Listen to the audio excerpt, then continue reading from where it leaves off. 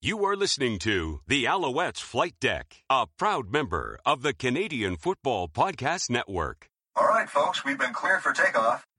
I'm gonna be iconic. Yeah!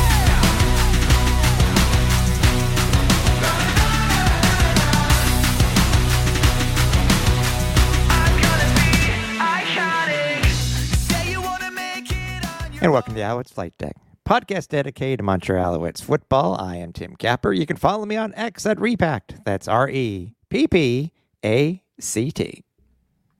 And I'm Cliffy D. You can also follow me on X over at Cliffy D.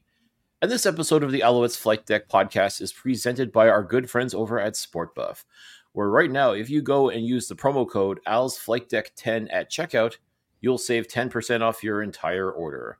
Head on over to www.sportbuffshop.com.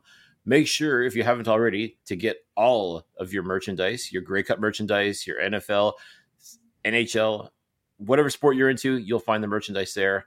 And as always, ladies and gentlemen, be sure to support local. Have you missed any of the episodes of our 8th season or any of the other seasons? Well, don't worry. You can head over to our archive and find the entire playlist there. Head over to www.alouettesflightdeck.ca. You can follow us over on X at AlouettesFLDeck. Facebook, you can find us at Alouettes Flight Deck Pod. Instagram and Threads, you can find us at Alouettes Flight Deck. And YouTube, where you can find some of the audio versions. You can find some of the video interviews that we've been doing. And also the entire archive of this year's Flight Deck Live. Head over to youtube.com/Alouettes Flight Deck. And lastly, if you want to rep the podcast during the off season or at any time, you can head over to our merch store at flightdeckgear.ca. And again, check out any of our new merchandise, from our We the Ones shirt to any of the other ones, including our very, very popular Cartoon Bird 56 shirt. Again, we appreciate everybody who's bought something over this past year and ever since we've had the store. And we hope to bring you some new stuff in 2024. So, Cliffy, my friend. Tim Capper. Yeah, it has been a very, very interesting season, obviously. And we want to let everybody know that this is, unfortunately, I guess we could say, the season finale for our 2023 broadcast season. But, no, don't fret, everybody. We will be back. But there's just so much to talk about. Obviously, this being our season finale, we do have our annual State of the Team interview with the Alouettes president, and we'll be speaking with Owls president and CEO Mark Weightman here in a couple of minutes. But, we felt that it should, considering what we've gone through this season and what we're leading up to in 2024, we have to make sure that we give the love, considering it's a completely different offseason already. But we have to give love to these guys that the Alouettes have decided to bring back to play for us in 2024, and most of them beyond, right? Oh, absolutely. And yes, it's a little bit bittersweet this evening, knowing that this is going to be the last episode of the Flight Deck for 2023. And yeah, we'll be back. We're gonna take a little time. We're gonna enjoy the holiday season. We're gonna relax. We're gonna look back at the year that was, and even doing so now, I look back at this season, and it's like, holy crap! Like what a season! We will not be forgetting about this season anytime soon. I mean, there's just so much to talk about. Even when I was thinking about doing the recap and everything, and thinking about everything else that this team has gone through and what we've gone through in doing this show. And yeah, I guess really truly the only thing you say is holy crap.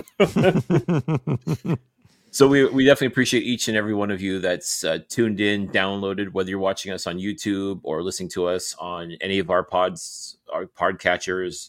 We appreciate each and every one of you. So you know what? We're going to go out with a bang. We're going to do this thing, and I'm excited.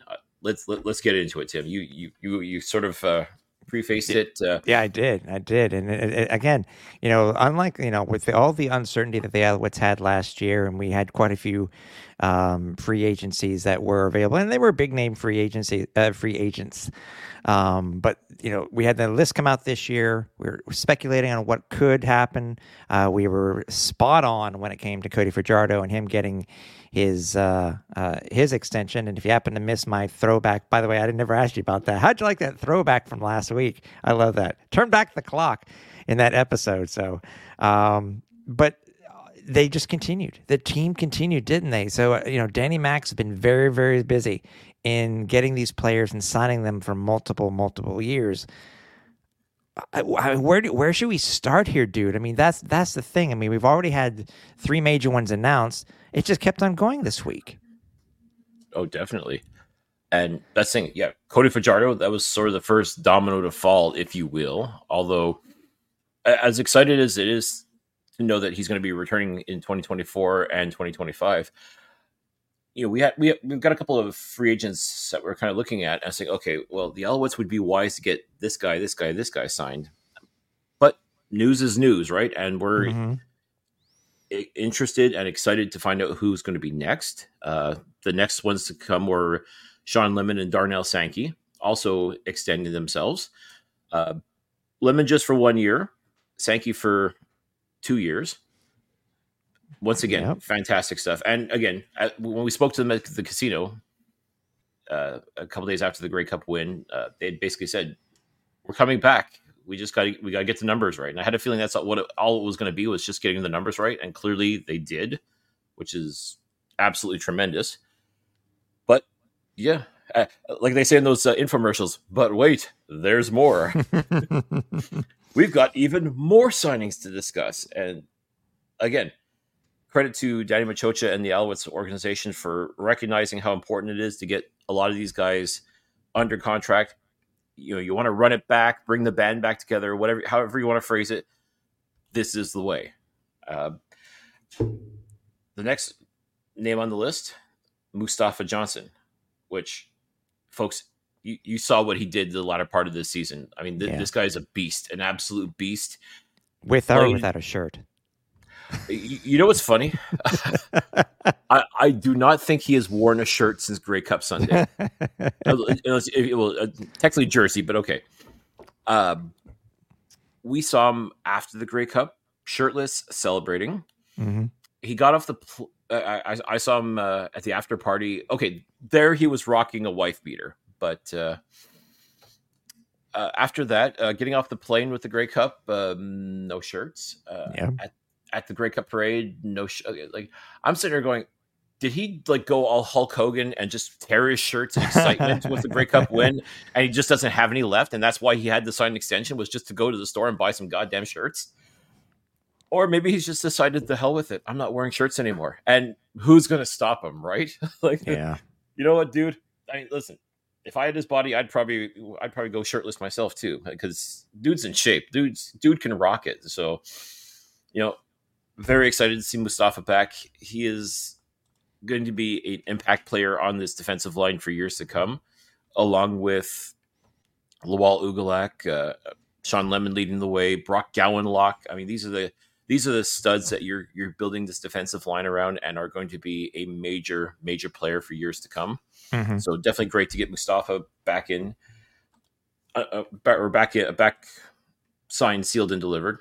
Absolutely fantastic. Mm-hmm. Next would be Jamar McGloster on the offensive line. Did a very outstanding job. A great contributor. Very crucial in keeping Cody Fajardo upright. Definitely a young man that has shown that he can play this game at a very high level, and I think is going to be one of those key elements for this defensive line, especially when you look at a couple of the guys on the O-line are a little long in the tooth, in which case you got to have the young guys ready to step up and make an impact. And Jamar is definitely one of those guys who will definitely do that. Yep. Next, Deontay Ruffin was a free agent signing from Calgary, and definitely did an outstanding job. I think where you saw a lot of Deontay's work was in mentoring a lot of the young guys, like the the Reggie Stubblefields and the Kebion Entos, providing that championship experience, learning from the best out in Calgary, bringing that here to Montreal. And he was able to impart that wisdom onto these youngsters and been a solid contributor throughout the season. There's been a couple of times where like some of the plays he's made have just been outstanding. Like this guy's not afraid to throw his weight around and make things happen. So I'm definitely glad to see him back in the lineup for 2024. And as was announced today, I mean, you got Cody under wraps for the next season and beyond. Why not the second part of that? Like you got the MVP of the Grey Cup signed, sealed, and delivered. Why not also the most valuable Canadian signed, sealed, and delivered? Yes, folks, that's right. Tyson Philpott, who caught the Grey Cup winning touchdown that we spoke into existence. Let's not forget that during Grey Cup media, the media day, I spoke with Tyson for the show, and we had talked about that about him starting a new touchdown streak with Cody, or maybe even catching the Grey Cup winning touchdown. We spoke that into existence. So, folks, if you haven't checked it out, make sure you head over to our YouTube page and check that out, because we talked about this. We talked about the possibility of it happening, and lo and behold, Tyson Philpott did catch the Grey Cup and game-winning touchdown, and he's coming back in 2024 and 2025. And if that doesn't get you excited, folks, well, hell, I don't know what will, because yeah, this kid is just absolutely outstanding. I mean, this is his second year in the league, and he's already a Grey Cup champion. I mean, it doesn't get much better than that, and we're just beyond thrilled. Friend of the show too, so we're even more thrilled to be able to have Tyson come back as a member of this Alouettes organization, and we'll be having him back on the show as well. We got to get caught up with him again and get his thoughts on everything. I mean, we got a lot, and you know what, folks, I'm sure by the time this episode hits the airwaves or hits the internet or however you should say it nowadays, don't be surprised. Yeah, don't be surprised if there's even more signings happening, because it really does feel like they want to bring back this core, the core nucleus that won this Grey Cup. They're going to want to bring them back as much as they can. And I, as much as they'd love to bring everybody back, and it sounds like everybody wants to come back, is that truly feasible? Only time's going to tell. I mean, I will say this: Danny Machoch has done a hell of a job so far in bringing and locking up some of these key pieces, but he's still got his work cut out for him. So yeah, he does. And by the way, I think the signing of the extension of Philpott wasn't a, as we were saying earlier a couple of weeks ago, that the Cody thing really wasn't a surprise. It's something that needed to be done. Did you find the extension of Tyson to be a surprise? Because it really was not on my radar. I understand why it was done, but it really wasn't on my radar. Wasn't on mine either, because it was important. I mean, he was a pending free agent, but it almost felt like, okay, this is going to happen. It's just, it was almost a formality at this point, as far as I was concerned. So great to get it out of the way. I mean, I'm sure it's, a weight off Tyson's mind as well, because at least now he doesn't have to worry about the whole, back and forth negotiations, all that jazz. It's just a matter of like, listen, I want to be here. He's even said in multiple interviews that he does want to be here. He wants to be a Montreal Alouette. He wants to spend his entire career in Montreal.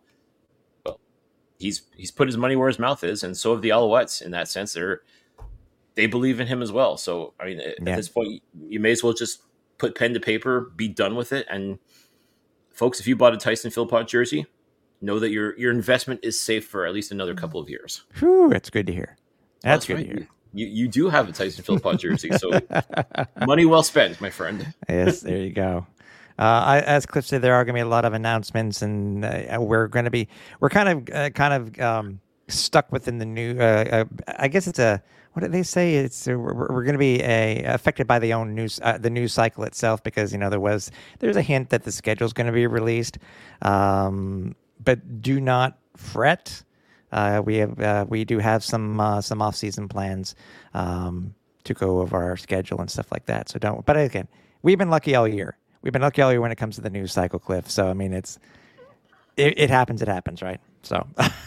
Well, I mean, like like every other podcast, it feels like, I mean, we've been burned in the past too. We put out an episode and boom, some major news happens, and we're just like, damn, like, it's like you couldn't have done this yesterday, but it's, you live and die. You live and die by the podcast, folks. I mean, what else can I say? Exactly. So as we mentioned, we do have this is a yearly tradition I'm absolutely enjoying. We're able to bring on the Alouettes president, talk about the year that was, and maybe to get a little bit of teasers on what's going to happen going forward for the next season, and we were able to continue just that. We're going to be speaking with Mark Weightman, who is the Alouettes president and CEO. And within the conversation, as I said, get a little bit of tidbits. And because we really hadn't spoke to him since he came back, we wanted to find out a little bit of the behind the scenes of how he became the Alouettes president during that tumultuous offseason that we had here in 2023. So without further ado, Cliff, let's speak with Alouettes president and CEO, Mark Weightman. And what we love having is our yearly state of the team update from the Alouettes CEO and president. We're happy to welcome back in a shorter amount of time this time. As you know, it's Mark Weightman from the Alouettes. Mark, it's hard to believe you and I just talked. What was it? October last year, before you even rejoined the Alouettes, to talk about the 25th anniversary of the U2 game. Who would have thought such a short period of time, and a lot of stuff has happened to you in that short amount of time, eh? I sometimes wonder if maybe you knew something was up and you just were holding on to me and didn't tell me, because, it is kind of ironic that the way that worked out. But so happy to get a chance to talk to you again, and this time in a more formal capacity and with some more recent news to tell. Yes, sir. With all due respect, Mark, do you think if we knew what was going to happen, we would have kept you in the dark? I'm not sure what the right answer to that is, but I'm going to plead the fifth on that one. I'm going to. That's fair. One thing we wanted to find out if possible, because this is something I've been wanting to ask you since you've come back to the team, is obviously we know you were, around Quebec, most recently with the Trois-Rivières Lions of the ECHL.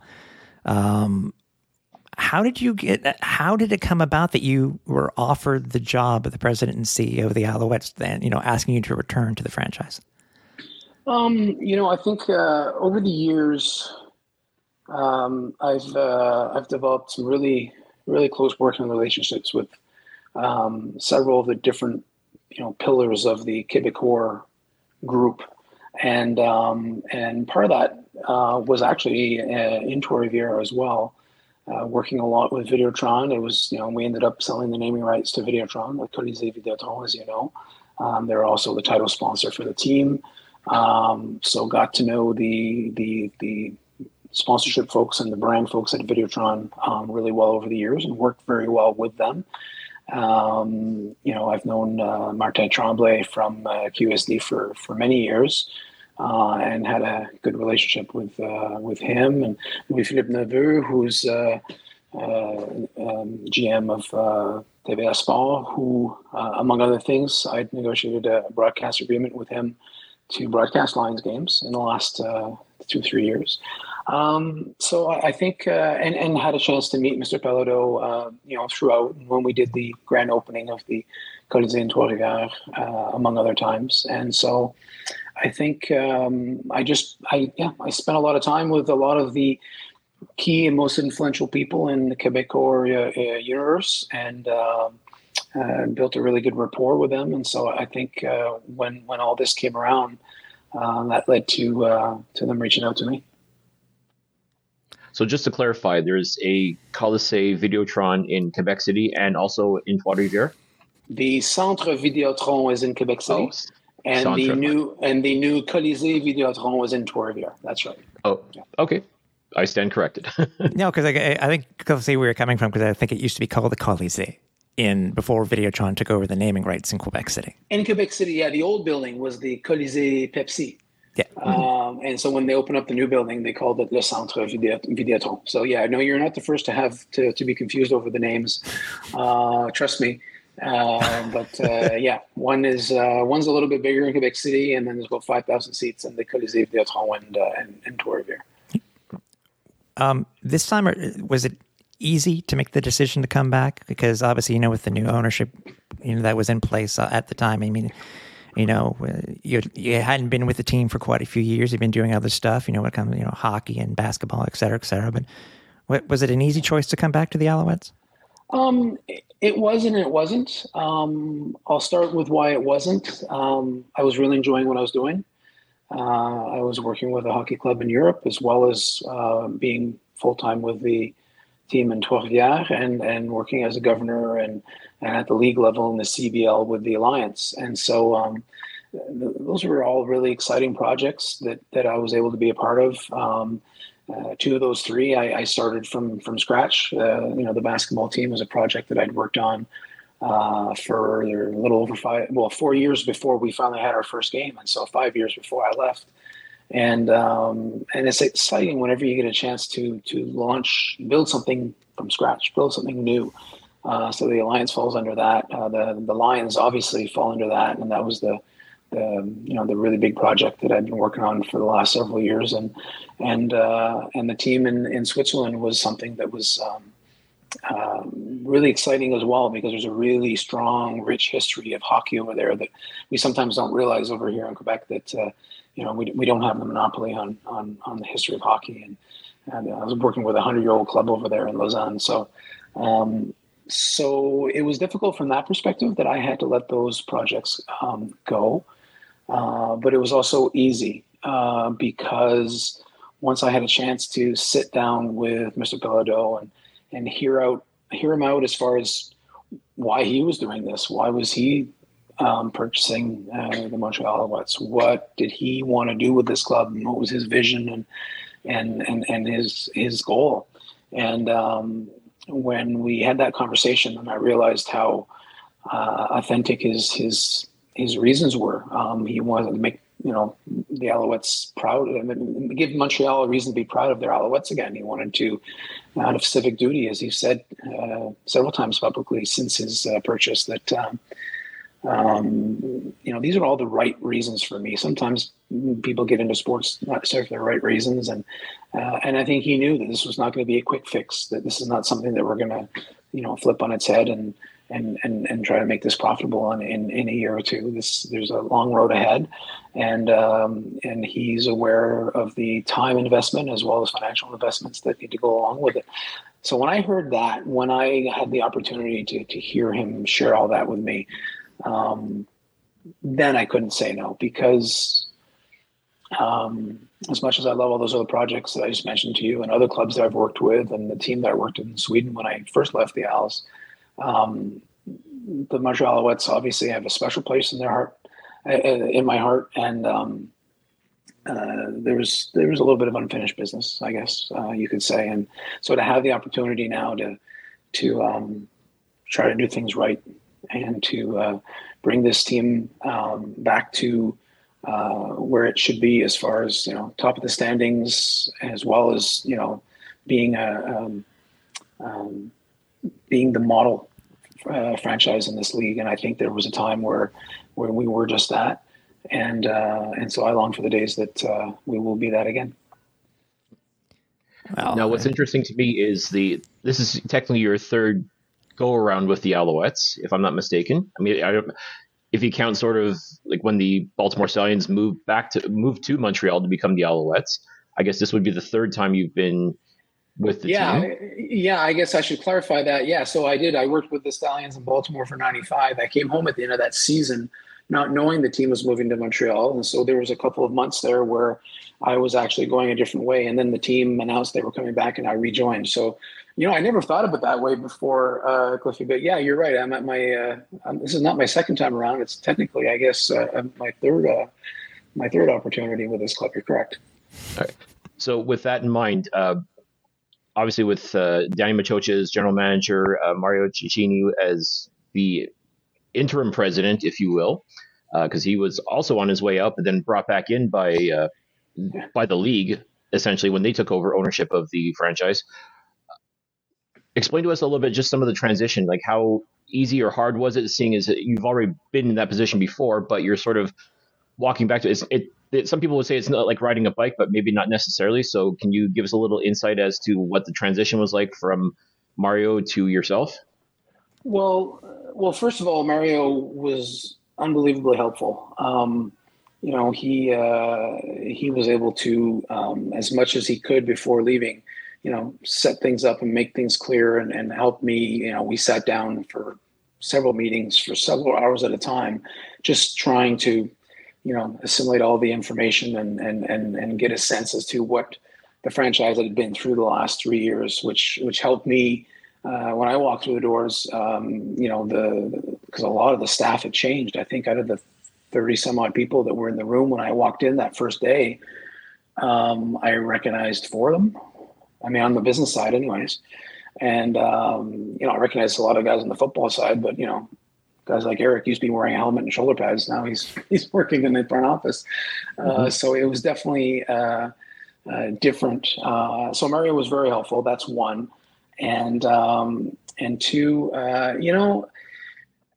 this business hasn't changed that much. I'm very familiar with how this team works, having had the opportunity over the last 7 years to work with a lot of different sports teams in this province and abroad. It gave me some great perspective and on new ways of doing things and really just how to. I had several occasions throughout those opportunities to proceed to a restructuring of an organization and reorganizing, sometimes modernizing the way that you run a sports business. And so it gave me a unique perspective coming back in, and I was looking at everything through a bit of a different lens, although recognizing that, I'm still in the same house and it's mostly the same furniture, but things have been moved around a little bit. Right.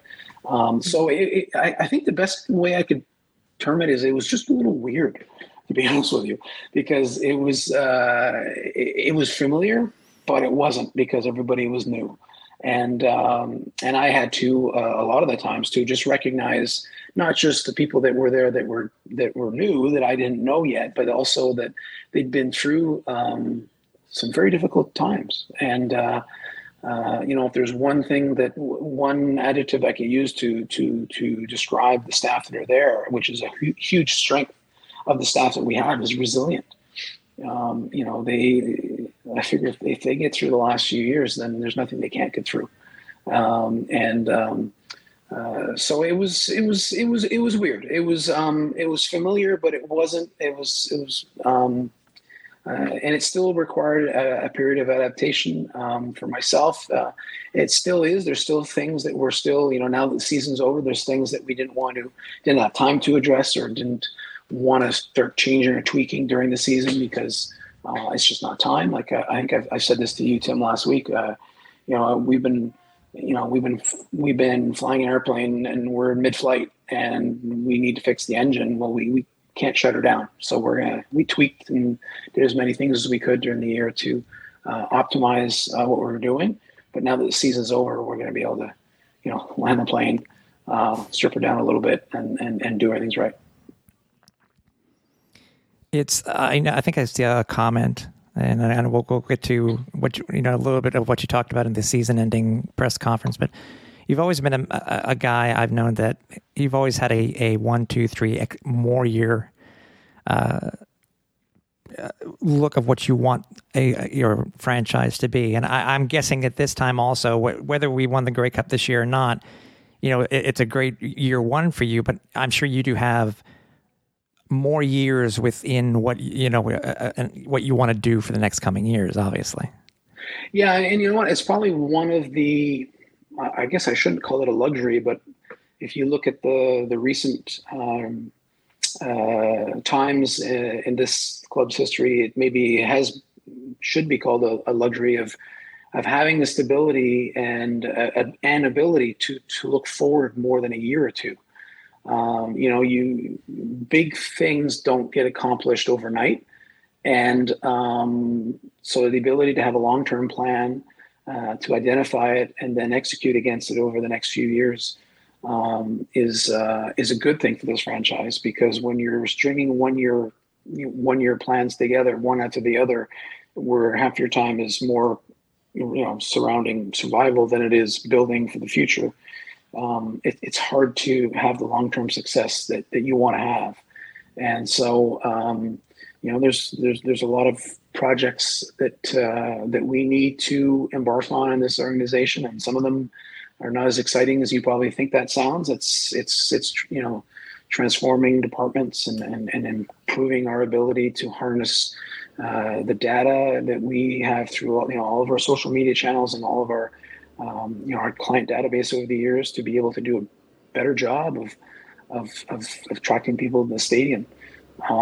That's something that, building our tech stack as far as the tools we have that we need and that we now have or are in the process of putting in place to allow us to be successful as a professional sports franchise in 2023 is something that takes time. And if you're just planning year to year, you're not getting there. You're not getting it done. And I do have a very clear vision as to where this franchise needs to be in 5 years and 7 years, and how we drill that down to what do we need to accomplish this year to be able to have that building block to start building on for next year, and so on and so forth. And I'm happy now to have an off season to be able to spend more time on that, because during the season it's been a little bit more difficult to do that. Yeah, and obviously it helps too, because I know you have the luxury of having Mr. Weightman as your boss. Before, it's also now having Pierre Carpello as your boss now, because the money is now currently available for you to do, I guess, what your vision is, or what you want the franchise to become. Well, yeah, but the thing is available or not available, it has to make sense. You have to build a credible business plan as to why, money that we request that I may suggest to Mr. Pelledo, like I would have back in the day with Bob, it has to be seen as an investment and not an expense, right?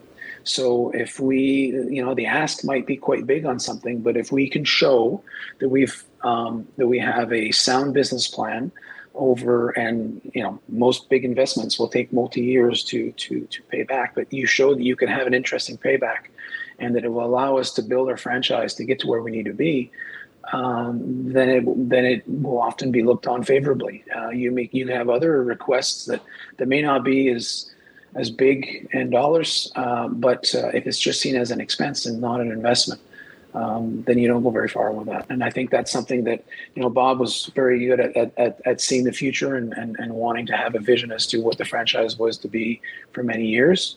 And clearly with Mr. Pelledo now, that's the plan. And so now it's our job to, put those pieces together. Yeah. So I guess we could say. I was just going to say, so fans, you may not see much, but things are happening behind the scenes. As you said, it's just, it's more than just what's happening on the field. So it sounds like right now everything seems to be in good hands, obviously, with Mark back and what he's able to do. So I can't wait for sure. Cliff? Well, I appreciate that. I was going to say, so if we want to get FlightDeck Studios built, we're going to have to talk to Mr. Pelledo and have a sound business plan in place, correct? You have to have a very sound business plan in place. Absolutely. But I have full confidence in you.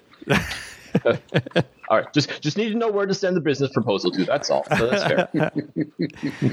The team recently had their year-end state of the team press conference, and just wanted to go over some of the few highlights that you were able to let us know about if the supporters hadn't seen it on TV or hadn't seen it online. Tell us. I know one of the huge things that you really stressed upon were tickets and the percentages. Tell us about the tickets and the ticket sales for 2023. Yeah, I mean, that we were late out of the gate, right? First of all, I mean, season tickets took a bit of a dip because there was so much uncertainty around the team last December, January, February, March, until Mr. Pelledo purchased the club and we started rebuilding for this year. So so encouraged by the results that we have. I don't have it in front of me now, but if memory serves me, it was 23 or 24% increase on single game ticket sales. And what I didn't say the other day, and I should have highlighted more during the end of the year press conferences, that was despite having some of the wackiest weather this year ever.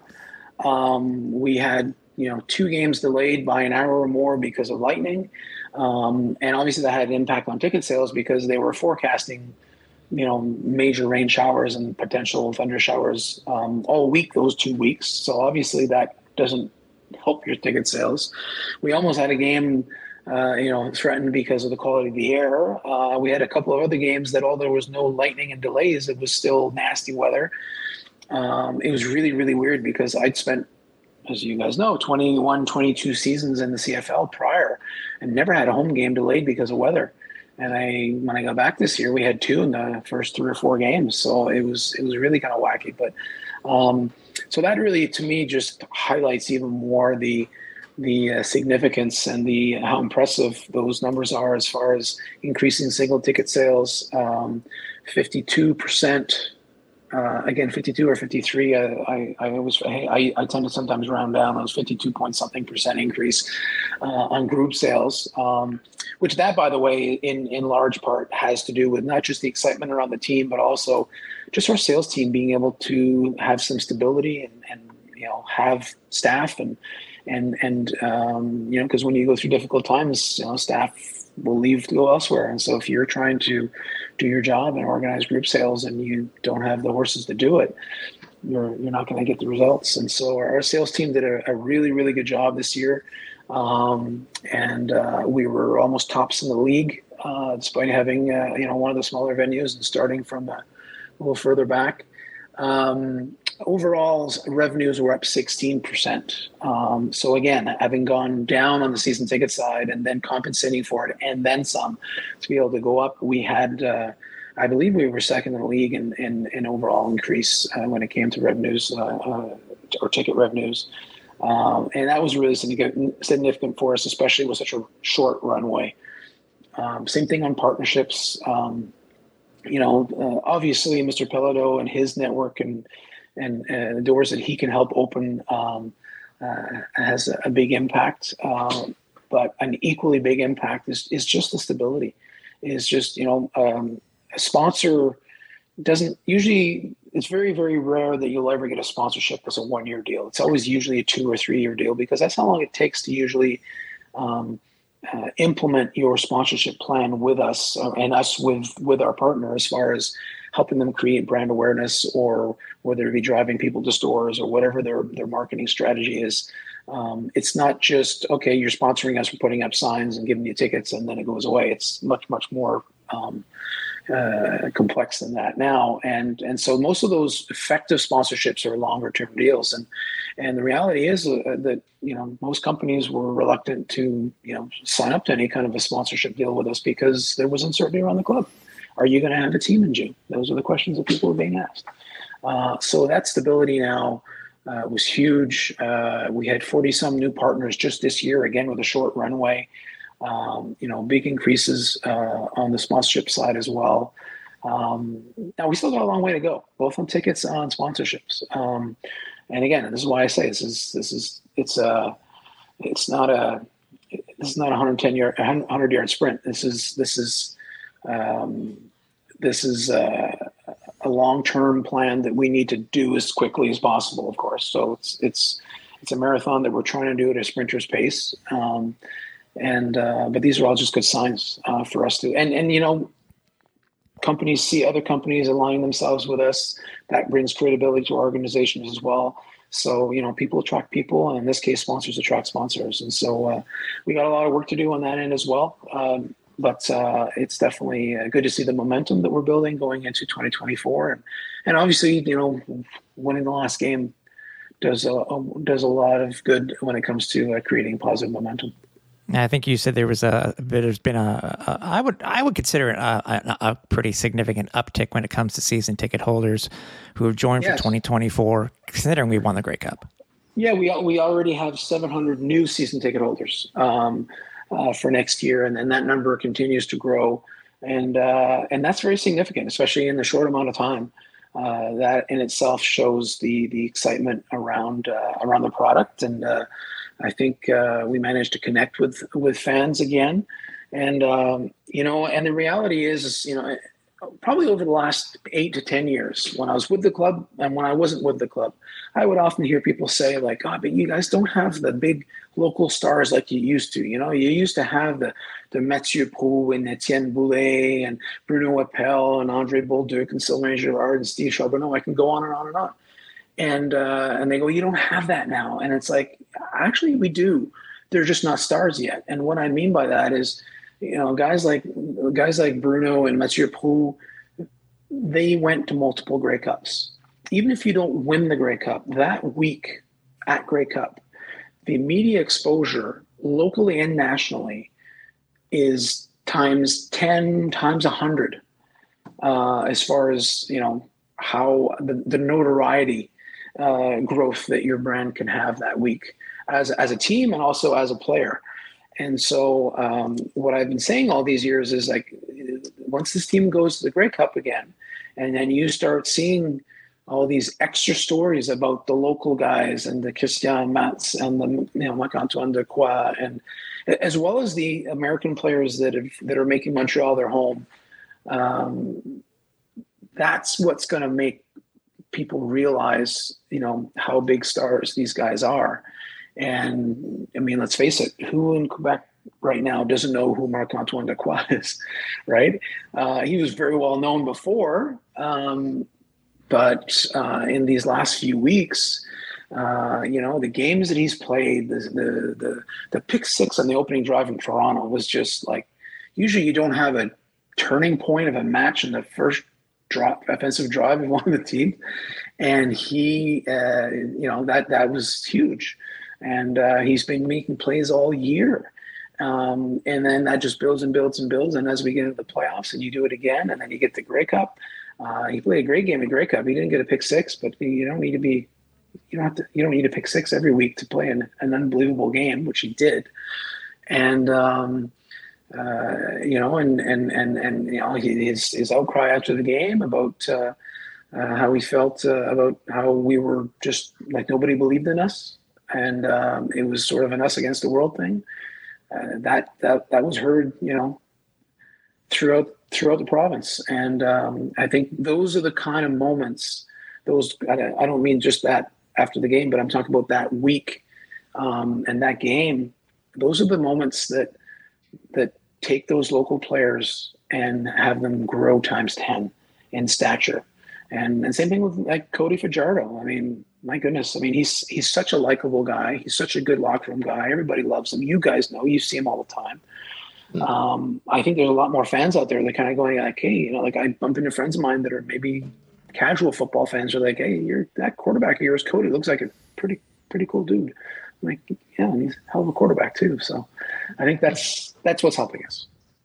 Yeah, I think what happened with Marc-Antoine Dequoy, I think that just galvanized this team as far as building that reputation. Like, I guess you use the term "us against the world," so to speak. I mean, I guess you can make the argument for that as well. But I think if people didn't know who he was before Grey Cup, they definitely know who he is afterwards. And I definitely see this team building on that and helping to reinforce it and help educate people as far as what this team is all about. It's not just a bunch of Quebecers playing football. It's truly a Quebec-based football team that's a part of this nation and a part of the conversation now as a result of winning the Grey Cup. That's right. And you know what? And you're right. Like, this is, first of all, there's 73 or 74 players that made up our roster this year. And add to that, 11 coaches and the front office staff. And, a lot of them are local players, whether they be Anglophone or Francophone, Quebecois players or Canadian players or American players. They all, and credit goes to Jason Moss on this, where they all bought into the uniqueness of being the team that represents this city and this province. And, Jason at the very outset made it, wanted to celebrate what makes us unique. because what makes us unique makes us stand out, and makes us stronger, and makes us better. And I think he did a great job of that right off the bat and at training camp. You've all heard the stories about he's asked all the players to learn their numbers in French and learn a few sentences or words in French. And this was because he wanted all players to embrace what is unique about this team. There's no other team in the CFL that has that. There's no other team. There's a lot of things that are unique about our franchise and our city, even within our organization and our practice field or whatever. There are things that are unique about us that are maybe not necessarily an advantage if you're going to look at our practice facility compared to Saskatchewan, for example. But we're going to celebrate that it's unique, that it's ours, that it's different, and that's going to make us, by making us unified, that's going to make us stronger, and that's going to make us better. And I think that that's what Jay and the coaches did a phenomenal job of, is the sense of we, and everybody bought into that. Yeah, I think for us too, you're talking about just those, Coach Moss, Dequoy, and obviously with Cody. Those are for what we did at Grey Cup. Those are, I think, the 3 most watched interviews or videos that we had. So it makes a lot of sense, because they want to see what these guys had to say. So I mean, and Coach Moss was doing it every day after practice. So obviously, with the Grey Cup, it is throwing a huge positive. A lot of positives in for what's coming up in 2024. We are at the end of the season. Yes, the Alouettes are still Grey Cup champions, but you have to look forward to what's going to happen in 2024. How far are you along when it comes to what you're going to be offering the fans and what they'll see in stadium coming up this next season? Well, very far along as far as looking at what we want to do. Having specifics is probably a little too early, because there's going to have to be some choices made. But we do want to look at upgrading some of the amenities in the stadium. We want to, last year we did it kind of with a very short time frame, but we want to be able to build a solid events calendar for the year and our game themes. And I think you guys saw last year that we had a lot more game themes. We built around the game themes a lot more to generate excitement and entertainment elements outside of the white lines. And whether it be the opening day concert, or whether it be their Cirque du Soleil, that unfortunately, that was one of the weather days that they played havoc on us, but we were still able to pull it off inside the Thompson Hall field house. Building around those things, that programming to me is key going into a year. If your programming is really solid, if you have a Hall of Fame game where you're celebrating players and builders from the past, people get very passionate about that. People love getting to see these guys again. And we're well along as far as how we want to build that schedule for this year. We'd like to do some neat things in the stadium to add to some, game day experiences, and have more amenities at the stadium, working on the tailgate. What can we add? Pre-game show, the beer garden area is something that fans really appreciate. We see that. I think we could do a lot more with it. So we're looking at that as well.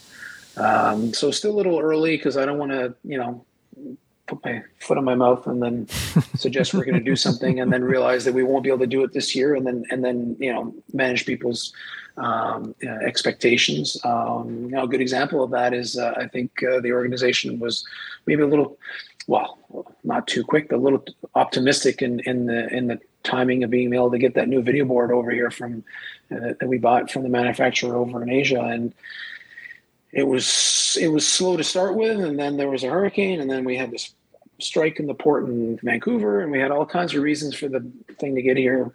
What was it, about 4 days before our last home game? So the good news is it's here, and we'll definitely be up and running before our first game next year. But I would have liked to have had that up there this season, because that was one of the things that Mr. Pelledo was very excited about, saying, like, okay, we want to send a message, and we want to show that we're going to invest and bring some new amenities to the stadium, and our intention was to be able to show that this year, but we'll get it right in 2024, that's for sure.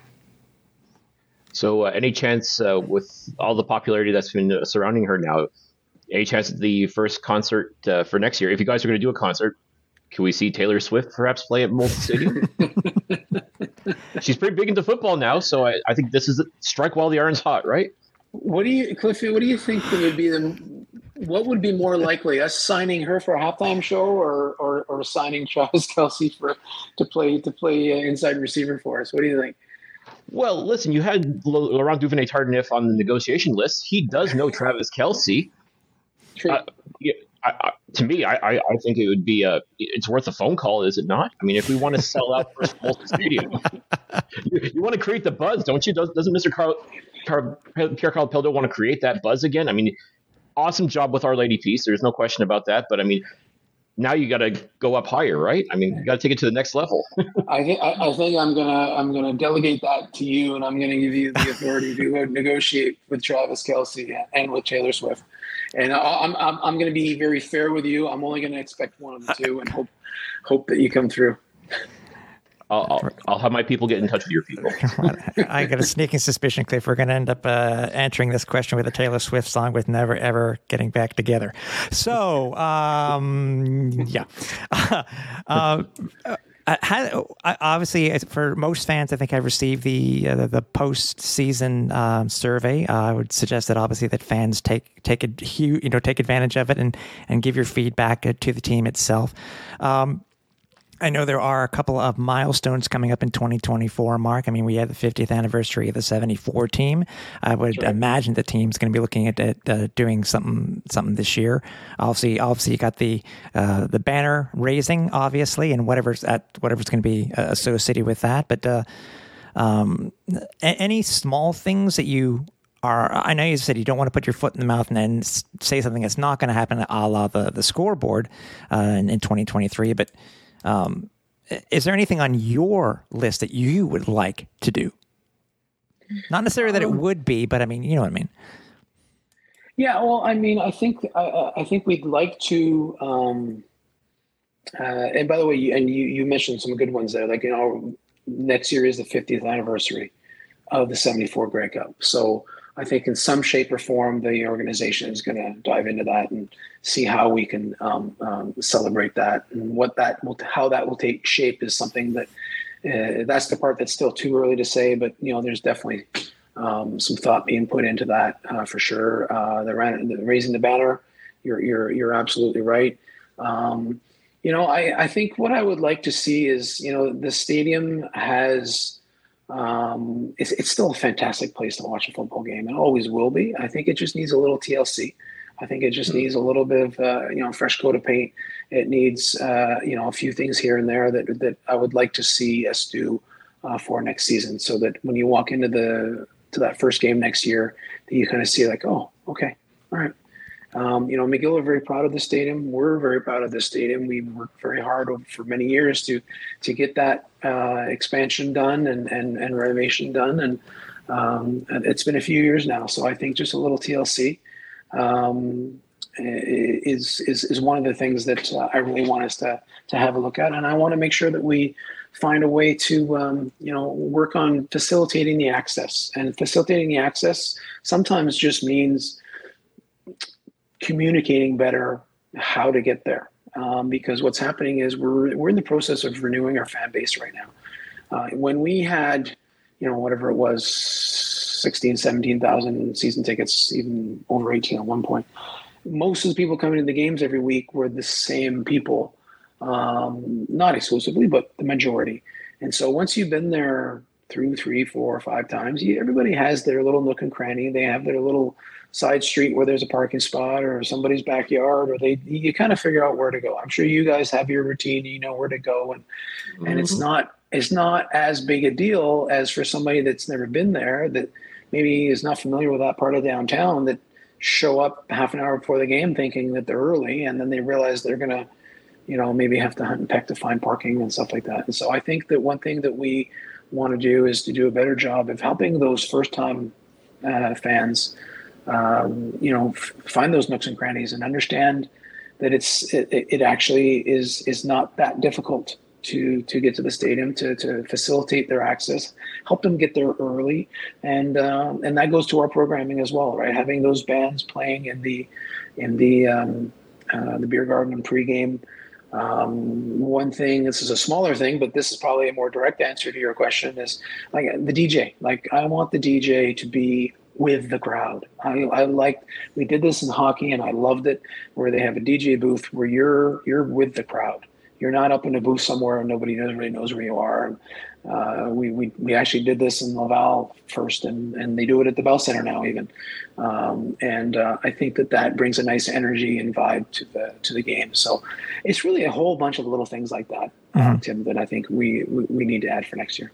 Any I know we haven't talked about it much, but any of the new perks for season ticket holders that you might find interesting? Because I know one that I found that was interesting, which I think you guys were testing out a little bit last year, was the dedicated line for season ticket holders at each entrance. To me, I love that idea.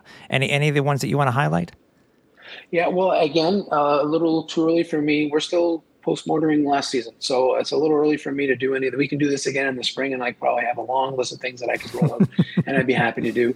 But I can touch on that one because we actually started doing that at the end of this season, right, is having dedicated access for season ticket holders. So it becomes one of those benefits. I mean, becoming a season ticket holder, your primary value is you get your same seat every game. Your secondary value usually ends up being the fact that you save on your purchase, right? You save 25%. So if you buy 10 games, you're actually paying for 7.5 games. And if you paid before Grey Cup, you actually got a 30% discount. So you're buying 7 games, getting 10, which is really one of the big added values of being a season ticket holder as well. But then there's a long list of other advantages that you have as well, including being invited to some exclusive events like the fan day at practice that we had a couple of weeks ago, and getting special access to our locker room sale next weekend, where you'll get in before the crowd because you're a season ticket member, and then getting into the stadium. That's another one. You're right, having a dedicated lane so that if I'm a season ticket holder, I can go through the fast lane. It's kind of like going through the Nexus lane at the airport, where you get a privileged access. I think also too, you guys are, to me, I've always, as long as I've been a supporter and a season ticket member, I've always tried to, whenever the team was, had available the season ticket bank. And I know a lot of season ticket holders really did not take advantage of it because either they didn't know about it or they didn't know how it worked. I know the team, if I'm not mistaken, the team's slightly modifying it for 2024, but I know we can talk about it more later on in the new year. But, how important is it for season ticket members to take advantage of every single perk that they've been given? Well, I mean, I think it depends on the person, right? I mean, what is a top perk for one person may be of less consequence to another. So I think that's why we try to identify the things that people are going to enjoy the most. And some people like some things better than others. And I think that's the beauty of what we're trying to put together and what we've put together in the past. I think that the team's done a pretty good job of this over the years, is having some advantages and added value items that help bring value to season ticket members, so that because the one golden rule is the season ticket holder always has to have the best deal. You always have to have the best. There may be some things that we offer to other members as well, like or other clients as well, but it's always going to be the best deal. Always has to be to the season ticket holder. Yeah.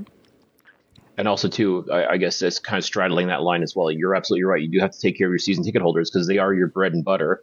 But at the same time, those casual fans whose money is just as important, you want to make sure that they feel included as well, that they feel like they're still going to be a part of the experience as well with Montreal Alouettes. Well, that's just it, right? That's the challenge, right? I mean, we sometimes will do special promotions or something to attract people to come to the stadium for maybe the first or second time.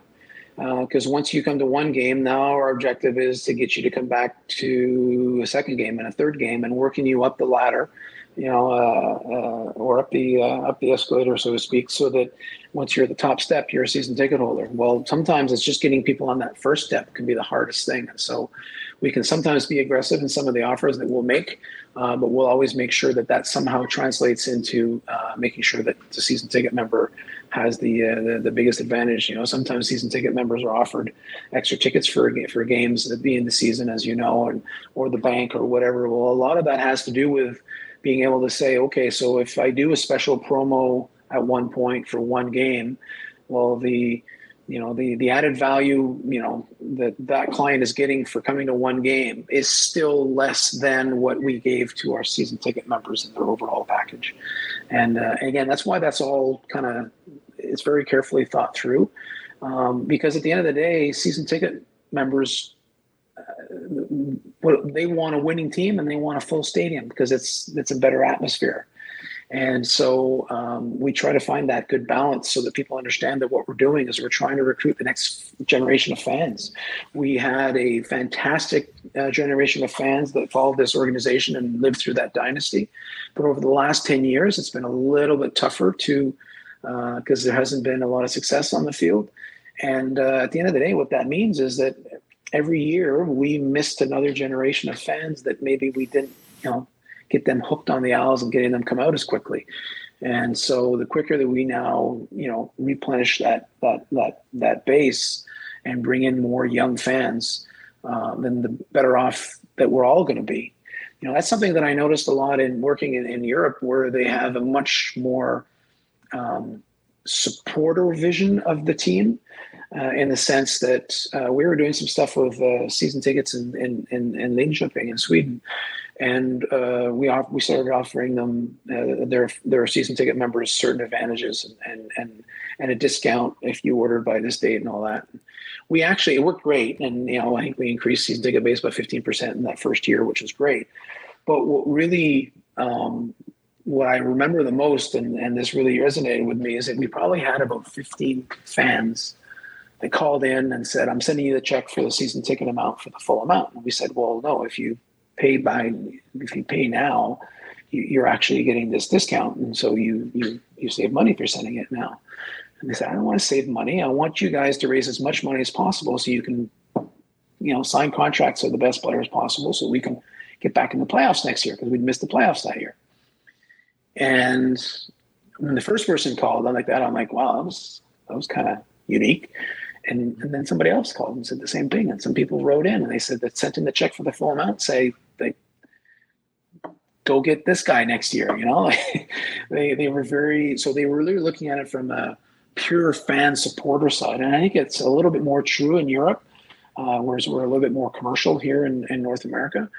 And I think somewhere in the middle there's a really good mix that you hope to reach, where you want your fans to understand why you're doing these extra promos and extra efforts to get people to come out to a game for the first time. Because you know what, and I'm going to speak with a collective we here, like we, the administration, and also the season ticket fan base and our diehard fans want to attract more of us so that we fill up that stadium and can celebrate hopefully many victories together with sold out crowds one day. I think, by the way, real quick, to me, one good example of what you just mentioned, Mark, is what I did and what many did for the Alouettes during the COVID season. It was, do you want to keep your money within the team? Do you support your team this way? And it wasn't that type of thing, but the amount of people that left their money with the Owls to show that their support for the team, even if there wasn't a 2020 season. I think that's something very similar, but yeah, right. I mean, you're absolutely right. Yeah. Hey, listen, Mark, we appreciate your time. We appreciate knowing you. We appreciate seeing you every week at the stadium. We love talking with you. Hopefully, again, like we have for the past 4 years, hoping we'll continue with this state of the team convo that we have every year on our season finale. But congratulations on that Grey Cup win, my friend. What a way to celebrate your first year back, and obviously we wish you the best for 2024. Well, thanks, Tim. Thank you both. Appreciate the kind words. I always have a ton of fun chatting with you guys. Love what you guys do with the FlightDeck, and nobody works harder. So that's very appreciative because you're helping us spread the word. about the Owls and about these fantastic players that we have and coaches that make up a really great organization. And when it works out the way it does at the end of this year, I mean, it's even more fun to spread the good word. And hopefully, hopefully I have a pretty good idea. We're going to have some fun news to share with you in the not so distant future. And some of those longer term plans might come to light as well in the next months. So hopefully we can do this again in the spring for sure, and be able to fill in more of the blanks of all the fun stuff we're going to do to make sure that coming to the game next year is going to be even more exciting. That's now, great. Quick question. Our rings, do we send you the measurements or do we send those again to Mr. Pelodeau? Yeah, no, you send them to me. I'll see what I can do. I'll filter those first. Yeah. Appreciate it. Mark, thank you so much. As Tim said, we definitely appreciate being able to chat with you on this, seeing you at the stadium. This whole experience, this whole year is definitely one we will not forget anytime soon. Congratulations once again for everything. And we could not be more excited for the 2024 season. As far as we're concerned, May 2024 cannot come fast enough. Give me a few weeks and then I'll say I couldn't agree more. I think we're going to enjoy catching our breath a little bit, even though we still got our foot to the floor as far as getting ready for next year. Yeah. So let me take this opportunity to wish you and all the listeners very happy holidays. Thank you again to both of you, but also all your listeners for all of your support, coming out to the games, coming out to the parade, coming out and I'm sure coming out to our locker sale next Sunday. Couldn't do this without you guys. And I also am looking forward to doing this again in the stadium next year. These interviews never disappoint. I know it's funny. We kind of started it unofficially back in year one with Mark.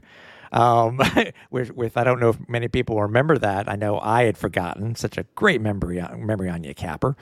But went from there and on to Mario Cecchini, and now continues with Mark. Great insight on the team itself. Great insight on how he became the president.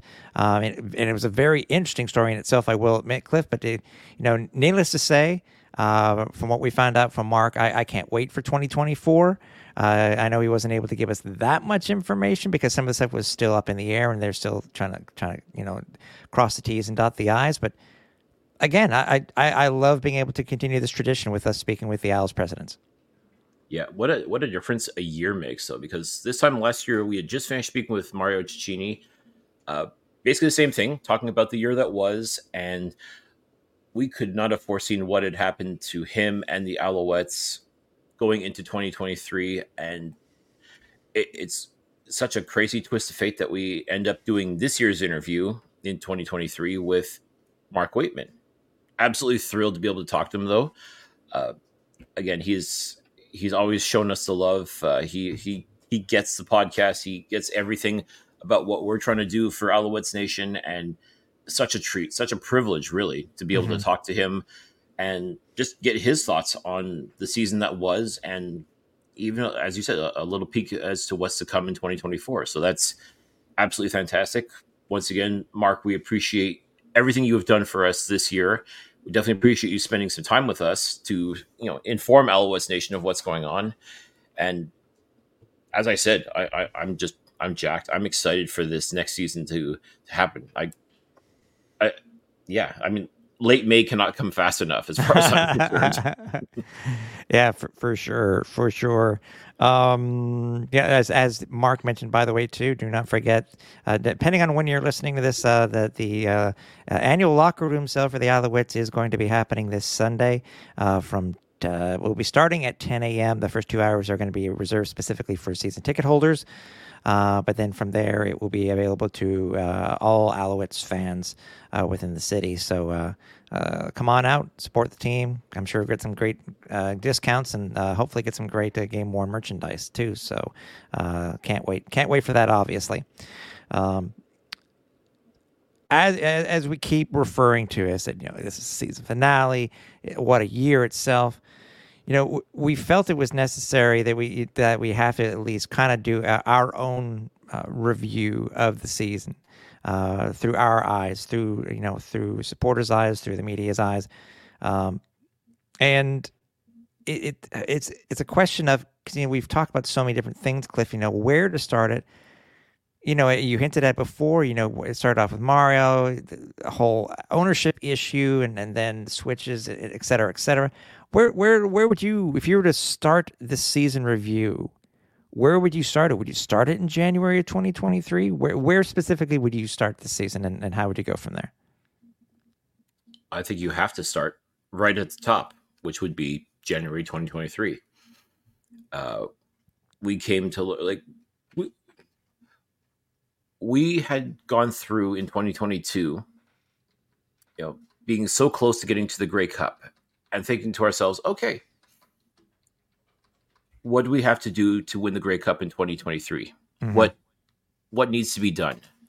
And we knew that Jason Moss was coming in as head coach. It was probably the worst kept secret, actually, when you think about it, to the point where I even said, once Moss was being shown the door in Saskatchewan, why didn't they just bring him in? Why go through the whole song and dance of interviewing other coaches when we all know it's going to be Jason Moss? But who? I guess at this point, who are we to question anything the team does when it comes to, personnel or whatnot? Because they're doing it right. I mean, they clearly did it right. I mean, the result was worth it. It was just the destiny, the journey, I guess, to get there was a bit baffling at times. Yeah. I mean, we find out that Mario Cecchini was not going to have his contract renewed and couldn't figure out why. Then we found out that the ownership group, led by Gary Stern, had decided that maybe they don't want to be football owners anymore and were looking to get out. And that also, too, was troublesome because that kind of led to a lot of uncertainty as far as what was going to happen. Because there was free agents that needed to be signed, that we wanted, or that we felt that needed to come back in order for this team to go and compete for the Grey Cup, and nothing doing. I mean, Danny Machoch is sitting there basically with his hands tied, unable to sign anyone of, he could sign players, but he couldn't really offer bonuses. He couldn't spend to the cap. There was just so much uncertainty, and everything was kind of shrouded in mystery. And we're just sitting here going, what the hell is going on? Something's rotten in Denmark, as they say. And, we were just wondering what the hell was going on. And I know. And this was also the time too, by the way, people need to remember that, Jason Moss had already been hired. He was hired in mid-December of 2022, mm-hmm. And then we basically went through that period there, about a month plus, until we found out that, again, you're talking about Gary Stern and then the Spiegel family not wanting to have the team anymore, wanted to get rid of the team. We found out in February. We found out on Valentine's Day that the CFL was taking a happy Valentine's Day, Alouette fans. that the CFL taken over, and what's funny, Mario Cecchini was put in place as our interim president. Yeah, he was. Yeah, he was. I won't say shown the door necessarily, but there was a parting of the ways. And again, Danny Machocha couldn't do anything because you need a president to sign off on some of these moves, and with no president to sign off on moves, you can't make moves.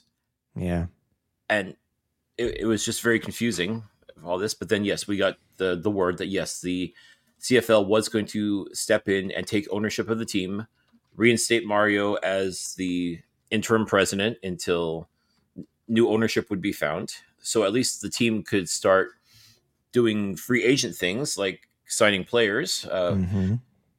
Problem was, though, by the time that they got the go-ahead to do so, this was also during the CFL's tampering window being open, and a lot of the players that we expected to come back or were hopeful that would come back ended up, they took a look at the situation that was before them and said, no, this isn't for me. I either need to get paid, I need the security, I need the stability, and that's just not happening in the 514. So out the door they go.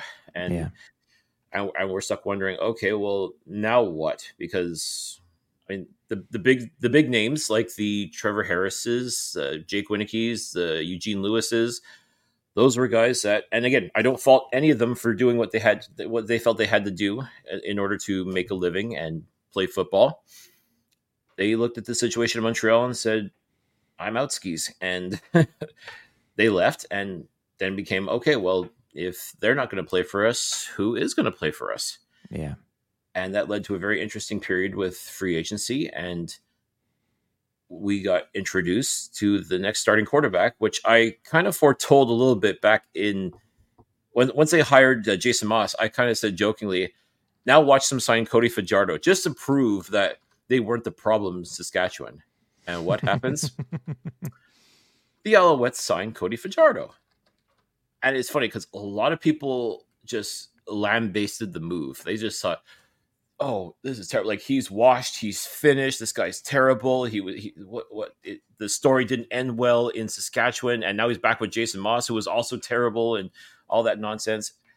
And I remember thinking to myself, okay, well, maybe they weren't the problem. I mean, yeah, it didn't end well for either one of them in Saskatchewan, and maybe sometimes it could just be something as simple as a change of scenery could make all the difference. And like I said, we didn't know it at the time that, yes, that ended up being the best possible thing to happen for this Alouettes organization. But I remember the move, like, kind of laughing a little bit, like, oh, okay, well, hey, let's see how this works. I mean, it's funny because, again, I didn't hate Trevor Harris, but at the same time, I was firmly of the idea that he was not the solution. I mean, call it bitterness from also the subsequent departure of Vernon Adams, call it what you will, but like, okay, well, now we've got Cody Fajardo as the quarterback. We've got Jason Moss as the head coach. Let's see what happens. And quite a bit happened since then, didn't it? Yeah. Oh, by the way, Cody Fajardo was also on Valentine's Day. That's when he was officially signed for the Alouettes. So that was a hell of a thing. I don't even remember getting a Valentine's Day card. I didn't remember them saying that they would choose me. So no, not at all. I mean, no. I mean, our hearts were not broken, but at the same time, it was just like, we kind of felt like those kids with the empty boxes, like no Valentines in them at first, because like, hey, nobody's choosing us. What's going on? But again, then we find out about the new ownership group. I mean, it was about a month later. I mean, for a team to be sold in that period of time, Aycliffe is just. It makes you wonder what happened a couple years prior with the whole Spiegel thing. Because remember, there were some there were some interesting shenanigans that we felt and things that didn't just seem right when it came to this Spiegel Stern ownership group, and then how PKP is able to just stand up here and within a month later, he not Quebecor, he buys the team. That's right. I mean. And it was announced almost a month later. I mean, March 10th of 2023, it was announced that Pierre Carpelado had purchased the Montreal Alouettes. Yeah. So and there's also a lot of talk with, okay, why is he buying the Alouettes? Is it simply because Quebecor is a major media company and he has designs on going nationwide? Is this sort of a gateway for him to be able to do that? Is this possibility for him to potentially bid on and even secure the French language rights for the Canadian Football League broadcasts, or even the entire thing if it has to be done that way? I mean, there's a lot of questions were raised immediately as to why this billionaire decided to buy the team. But as you said, it's not Quebecor that's buying the Alouettes. It's truly Pierre Carpelado himself. And the guy's a billionaire. He can definitely afford a Canadian Football League team, and he can there's not going to be any money uncertainties when you have a billionaire with a B owning this Canadian Football League franchise. The bills are going to be paid on time. Know that you now have that backing from ownership that I want to win a championship. I want to bring the Grey Cup back to Quebec. I want to bring the Grey Cup to Montreal. So basically giving Danny Machocha the green light to say, okay, you go and you build that team. You go build that Grey Cup winning team. We got the bills. It's all, no worries. The checks are going to clear. That had to be such a relief for Danny Mac, because he went to work right away. I mean, he started bringing in players, and a lot of the moves were like, oh, wow, okay. So, he shored up a lot of the players that were on the team last year. As we said, there was a lot of great players that had to stick around, and he made sure that they did. Brought in some fresh faces, brought in some new talent. I mean, we talked about it numerous times. You can't just easily replace a Eugene Lewis or Jake Winicky, but the talent that was brought in did a very admirable job, I must say. I mean, that's like this time last year, you had no idea who Tyler Snead or Austin Mack were, and they end up becoming household names on this organization. And wow, you're just I'm truly now at the point where if Danny Machocha decides to sign somebody, I'm not going to question it. I think at this point he knows what he's doing. I mean, people were giving him the gears because it seemed like anybody who was born in the province of Quebec and plays football is going to have a shot with the Alouettes, and for the most part they are. But he's cut a lot of Quebecers too, and he's gotten rid of guys that he didn't think were part of the mix that were that right formula for this championship winning team. And you may have questioned some of those moves, but you can't argue with the results. I mean, without question, with the backing of ownership, with a new old president back in the fold. Yep. I mean, Danny Machocha was simply allowed to do what he does best. And clearly it's build championship winning rosters. I agree. I agree with you, because, and we were critical of what was done with the signings and stuff like that. But I agree with you. We really can't. We really can't. We just got to go with Danny Mac. I mean, in Danny Mac, it's in Danny Mac we trust now. I mean, it really is. I mean, it's I said Mark came in late March. Right. We had the cash in order to get these guys, but again, as you said, the roster. I know people have said, well, Tim, maybe that's not really the right question, but going into training camp, it really was wasn't necessarily a who's who on the roster. It was like, who on the roster? Who's that? Yeah, exactly.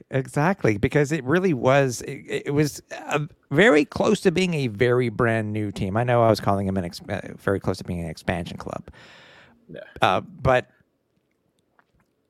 some of the guys that had been on the roster before, we saw through camp something about Jason Moss and how and if everybody remembers the original. I guess we could say the hype video that was done in the In the Nest mini documentary. Everybody, I don't want to say bought into it, but everybody believed the whole grade 8 thing. The whole, everybody, nobody, I don't know if anybody, you look at the logo that was made up for the whole season itself. So much symbolism behind it. And that's a deep dive, by the way, that I will need to go into. It's one of my off-season projects that I want to do. But they all believed in what Coach Moss was saying, what he was preaching. And we saw that in camp again. These guys, some of these guys that we'd never heard of before, what they're able to do, bringing in the Austin Mack, what a godsend to be able to bring this guy in. And, but again, also you have these guys, the Tyler Sneeds also, guys that we've never heard of before, just ball out and make the rosters. I mean, it's, you also have, you have the ones like who had been on the roster already and made a small name for themselves. What Cole Speaker did this past season. These guys just stepped up. So many guys, man. That was one of the things that made me laugh. You're talking about receivers, and that was one of the big criticisms right away with a lot of the people doing their season previews. Like, who the hell's going to catch? It's great that you've gotten in Cody Fajardo, I guess, but who the hell's he throwing the ball to aside from Tyson Philpott? I'm like, Well, Yeah, back up because just a second. Reggie White was on the mend, and he didn't end up playing all year. Nope. And okay, yeah, you had Keon Julian Grant, who I think a lot of people were sleeping on, but boy, that the first part of the season, he was playing like a man possessed. But you're right. Like going back to, okay, well, yeah, you got Tyson Philpott, you got KJG, and We had Hergy Mayella. We had Hergy Mayella also for a short period. Yeah. No, and that's the thing. Like right there, that's 3 national receivers who have played in this league and have had varying amounts of success. But then, aside from that, a lot of these players were just simply unknown. Not to say they didn't have talent, but a lot of people didn't know these guys from a hole in the wall. Mm-hmm. But we got to, as you said, we talked about what we saw in training camp. I'm like, okay, we got some talent here. Like I said, I've never shied away from the fact that Austin Mack, I knew who he was simply because he played for the San Francisco 49ers. And he had talent there. So I'm like, okay, well, this is one of those guys that I'm keeping an eye on. And sure enough, he brought it every day at camp. Mm-hmm. Tyler Snead, like, okay, this little guy, what can he do? Oh, holy crap, this guy's and like, he's a little dude. He's my size. I'm well under 6 foot, but he just, man. I've jokingly called him Cahoon 3.0 because just like Ben Cahoon, the legendary Ben Cahoon. I mean, he's short in stature, but boy, does he play with heart. Boy, is he'll get you those dirty yards on second and short, and he'll grind out. Like, you can smack this guy around, and he just gets up and keeps on coming. Like that. I mean, he plays exactly like Ben Cahoon did, and Bo Bowling before him. So that would be Cahoon 2.0. There you go. So, okay, yeah. Hence why it's 3.0 now for Tyler Snead. And boy, and he got told about it right away. Like, you know, the comparisons right away, and he boned up on his history. He found out all about Ben Cahoon, and you know, he said, if I could play half as good as this guy, I know I'm on the right track. Well, yeah. Tell you what, Tyler, you this year you have proven that you are definitely in that conversation. You still got a ways to go to be able to match what Ben Cahoon's been able to do, but what Tyler Snead has done this season, nothing short of spectacular. And as they say, the best is yet to come. Yeah. Also, people forget too that we didn't lose just our first string quarterback. We also lost our second string quarterback also to free agency. So we basically had Cody, and Cody came in, and we also had Caleb Evans come in.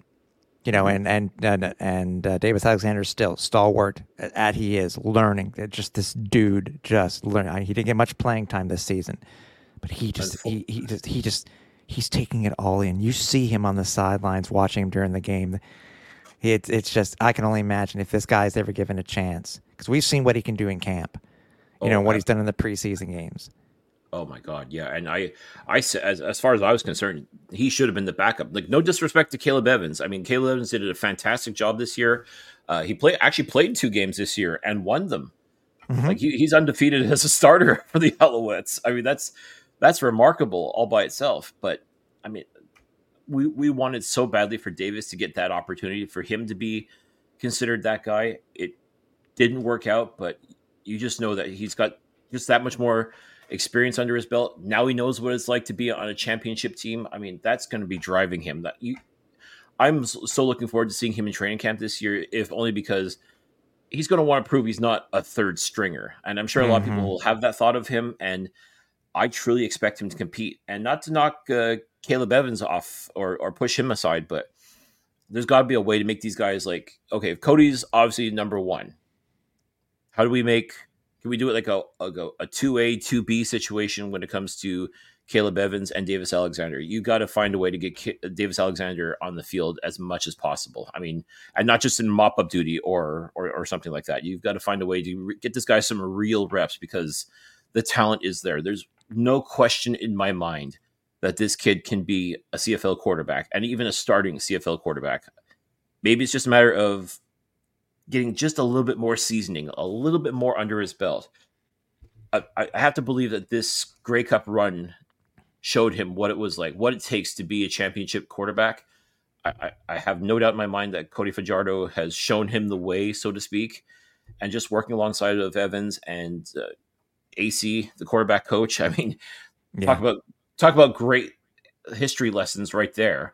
Like how to be a winner, how to carry yourself as a winner and as a champion. The future is extremely bright at quarterback for the Montreal Alouettes, and I am so stoked to see Davis hopefully get the opportunity to take it to the next level in 2024. We go through camp. As I said, we had our time there. We obviously it is going to be our yearly pilgrimage. I think no matter where it is, and if it's in 12 year next year in 2024, which we're expecting it to be, I'm sure you'll be able to see us there. Without question. And yeah, I'm going to say one other thing too. Like this year, we got the opportunity to be at camp. We wanted to take the opportunity to be at camp as much as possible. Obviously, we work regular jobs, so we couldn't be there every single day. But trust you me, folks, like we were able to set things up and do some things this year that we weren't able to do in years previous. And we want to do more. Like we know we can do more, and we have every intention. If camp's going to be in Trois-Rivières, we've already got our headquarters there, which is fantastic, that we're going to take full advantage of. If they decide they're going to set up somewhere else, so be it. We'll be ready for that as well. But I think we've talked about this for years. Like I think training camp is such an important thing for fans to check out, for Alouettes Nation to be a part of, and absolutely, without question, Tim and I will be there as much as we possibly can, and hopefully you folks as well will make the pilgrimage to training camp too. Exactly, and obviously that's where the whole the whole light bulb idea of FlightDeck Live came about. That's where it debuted, and it just grew from there. And then we got to we did the preseason games, and then I'm trying to remember. God, we've done so many shows this year, Cliff.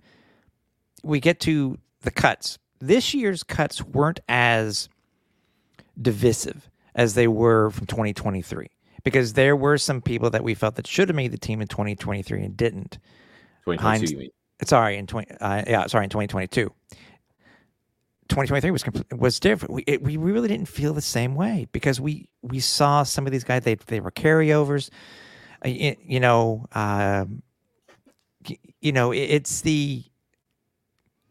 It makes you wonder. You see how well a guy does in just 1 year, and you're like, okay, you can say to yourself, I was wrong. I was wrong about this guy. He really is making an impact on this team, even if he did stay on the practice roster for most of the year. Mm-hmm. Yeah, I think cut down day this year was not as a big a deal as it was the year prior. Do you agree? I would say so. I mean, and it's funny because the cut down day inadvertently ended up leading to one of the biggest stories of the year, with one of the final cuts made from training camp. But when you looked at it initially, you're like, okay, well, again, there's no like what the hell moment when it came when you saw the final cuts. You're like, okay, okay. I figured, okay, he was worthy of a practice roster spot, but we talk about it too. Like sometimes it really just comes down to the numbers game. Like sometimes, the guys who are on the practice roster had just a touch more of that it factor that the team wanted, and it's tough when it comes to cuts, because you see certain players like they cut him, really, and like oh they cut him. Oh, okay, that's it's tough. I mean, this year when I looked at the final cuts, like a lot of them I sort of expected.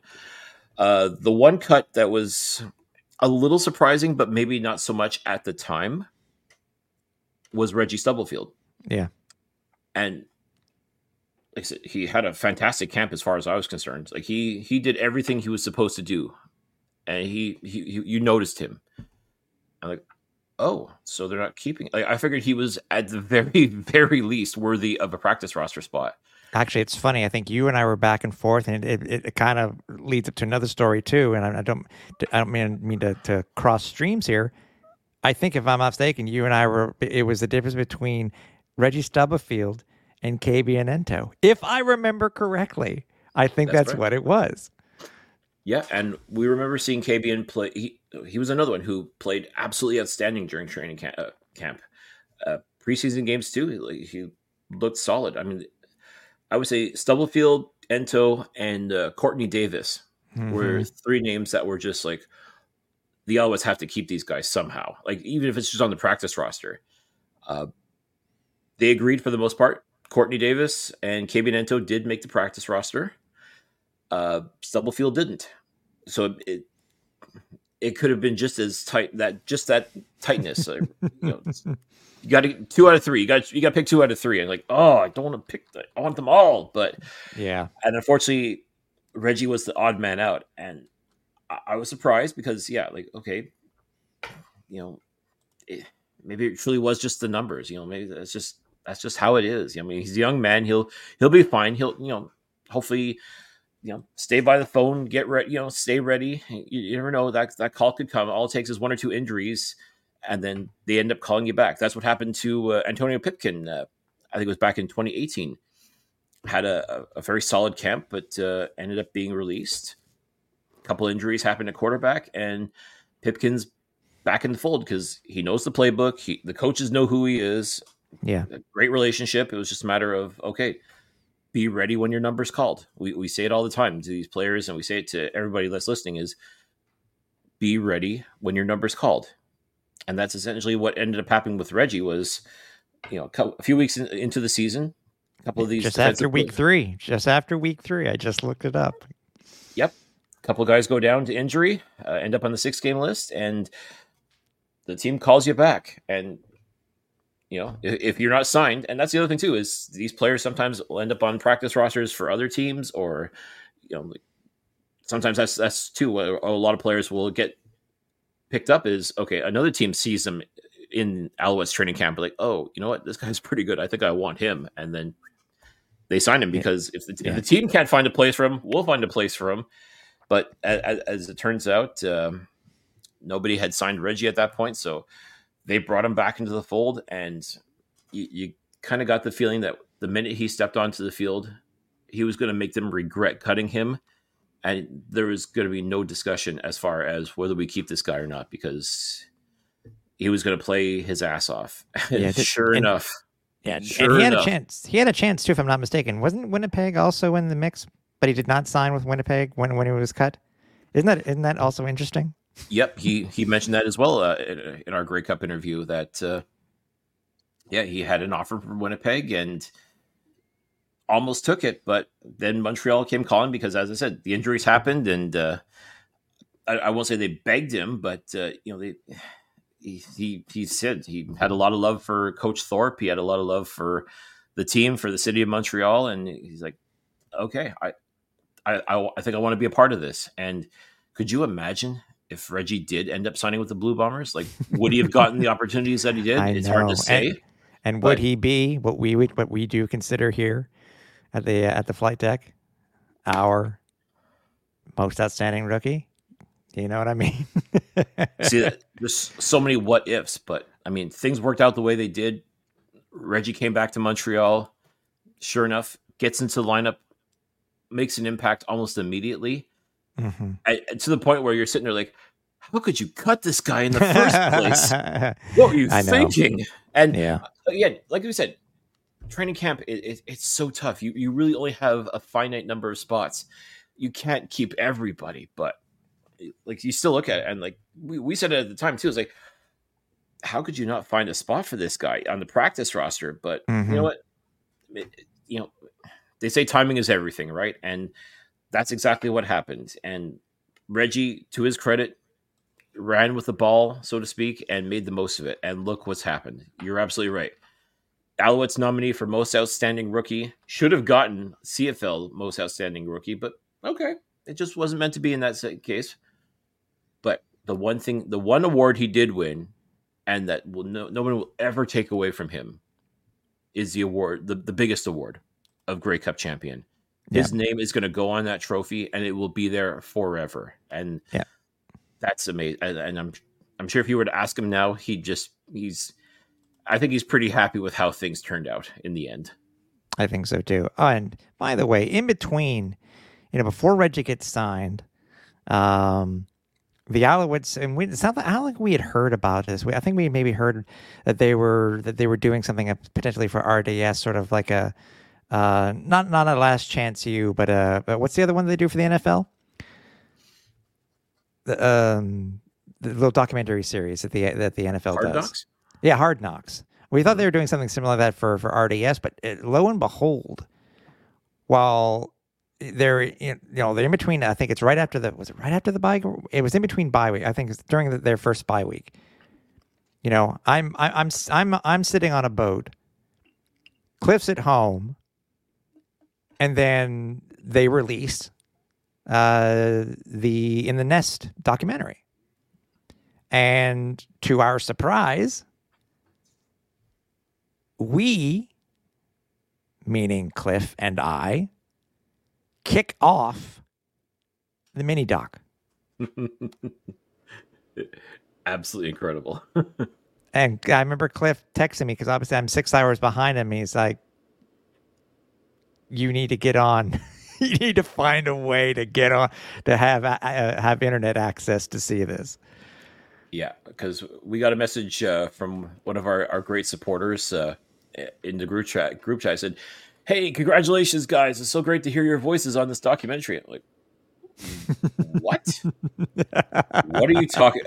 Oh, hold on. So I fire up the YouTubes and I check it out, and my jaw hits the floor as I hear my voice and Tim's voice talking about the Alouettes, and clearly from one of our episodes earlier this year, talking about the possibilities of the season to come and sharing our thoughts as we do. And like, holy geez, like we're being indirectly featured in this document. So yes, I I text Tim and I say, I don't know where the hell you are in Hawaii. I don't know what you're doing, but you've got to get yourself to somewhere with internet and check out YouTube.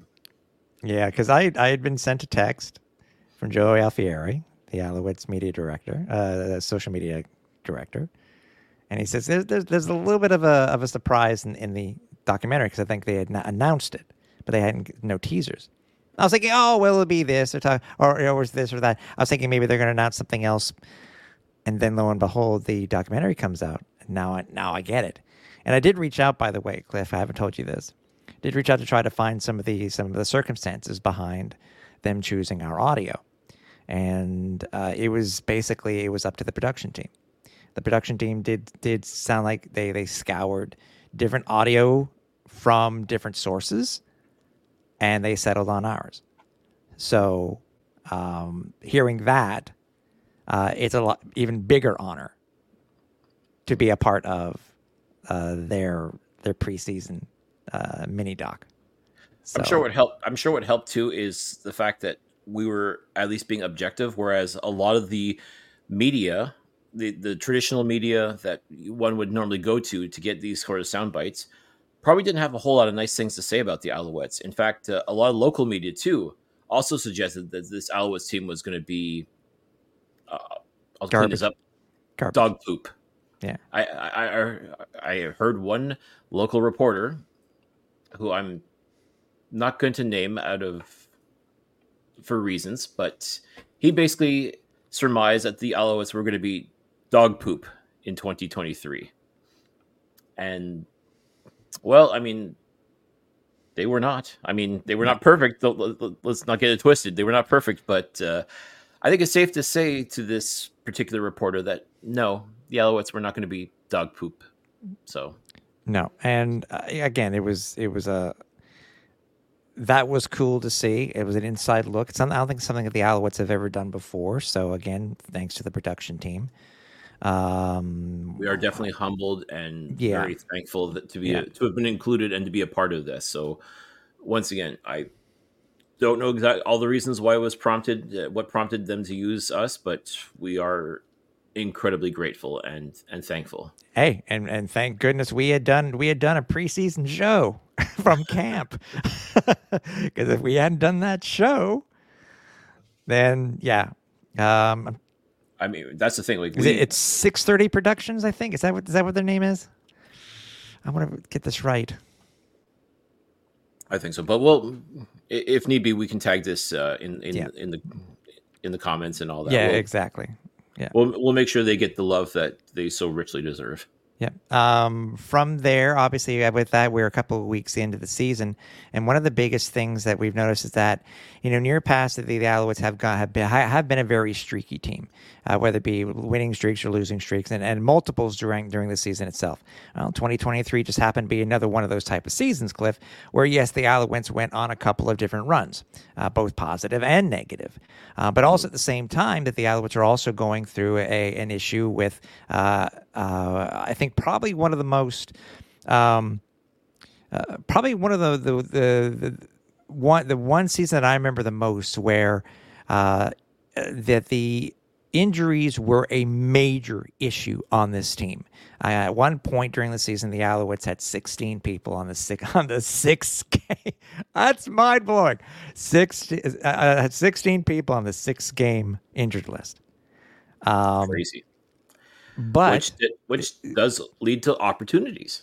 Yeah. That's one thing that people have to understand is this is where a lot of these superstars come from, because this is where you see where your training camp depth is and your practice roster depth is, because when someone goes down, it's next man up. And yeah, when you've got 16 players on the list, you're like, holy cow, your limits are truly being tested at that point. And yeah, you see what kind of depth you have on the practice roster, or you start looking elsewhere because you need a helping hand. And if it's not in your ranks, then you've got to start seeing who can you get, who can you bring in to help steady the ship, if you will. Mm-hmm. Exactly. And obviously, with one of the things that these big streaks that really defined the season for the Alouettes did happen to start off on Canada Day, where for the very first time in Alouettes history, the Alouettes did host a game on Canada Day, and also at the same time unveiled their very, very popular red third jerseys. Just so happens that they were playing the Winnipeg Blue Bombers, and it just so happened to be that it was one of the very first of many weather-delayed games for the Alouettes at home in 2023. Mm-hmm. Let's not forget, the Alouettes, when you talk about streaks, the Alouettes started a winning streak even in the preseason. For the first time since 2009, the Alouettes are undefeated. Went undefeated in preseason. And we kind of laughed at the time because we said, oh, last time they did it was in 2009. Well, that's a good omen, because 2009, the Alouettes went undefeated in the preseason and they won the Grey Cup. Mm-hmm. Obviously, we know how this season ends with the Alouettes going undefeated. So maybe there truly is something to be said for, like, even though people say preseason doesn't count, and I've always said it's just an evaluation, chance for evaluation anyway. So I don't care if the team wins or loses, but you win your 2 preseason games, good things have the possibility of happening. Mm-hmm. And they did. And it started there with they started a regular season winning streak to carry that over. Mm-hmm. And I think by the time they played that game on Canada Day, I believe they were, I think 3-0 if I'm not mistaken, 3 or 4-0, 5-0 if you count the preseason games. But point is, they were undefeated in May, undefeated in June. That's nothing to sneeze at. I mean, yes, it's early still, but just right away, it's whatever the Alouettes were doing when it came to Cody Fajardo, Jason Moss, and this quote-unquote band of misfit toys. It was working. Yep. They were at that point. They were 4-0 before they started. Again, they had 1 winning streak with the 2 wins to start the season, and then they again losing streak, winning streak, losing streak. So that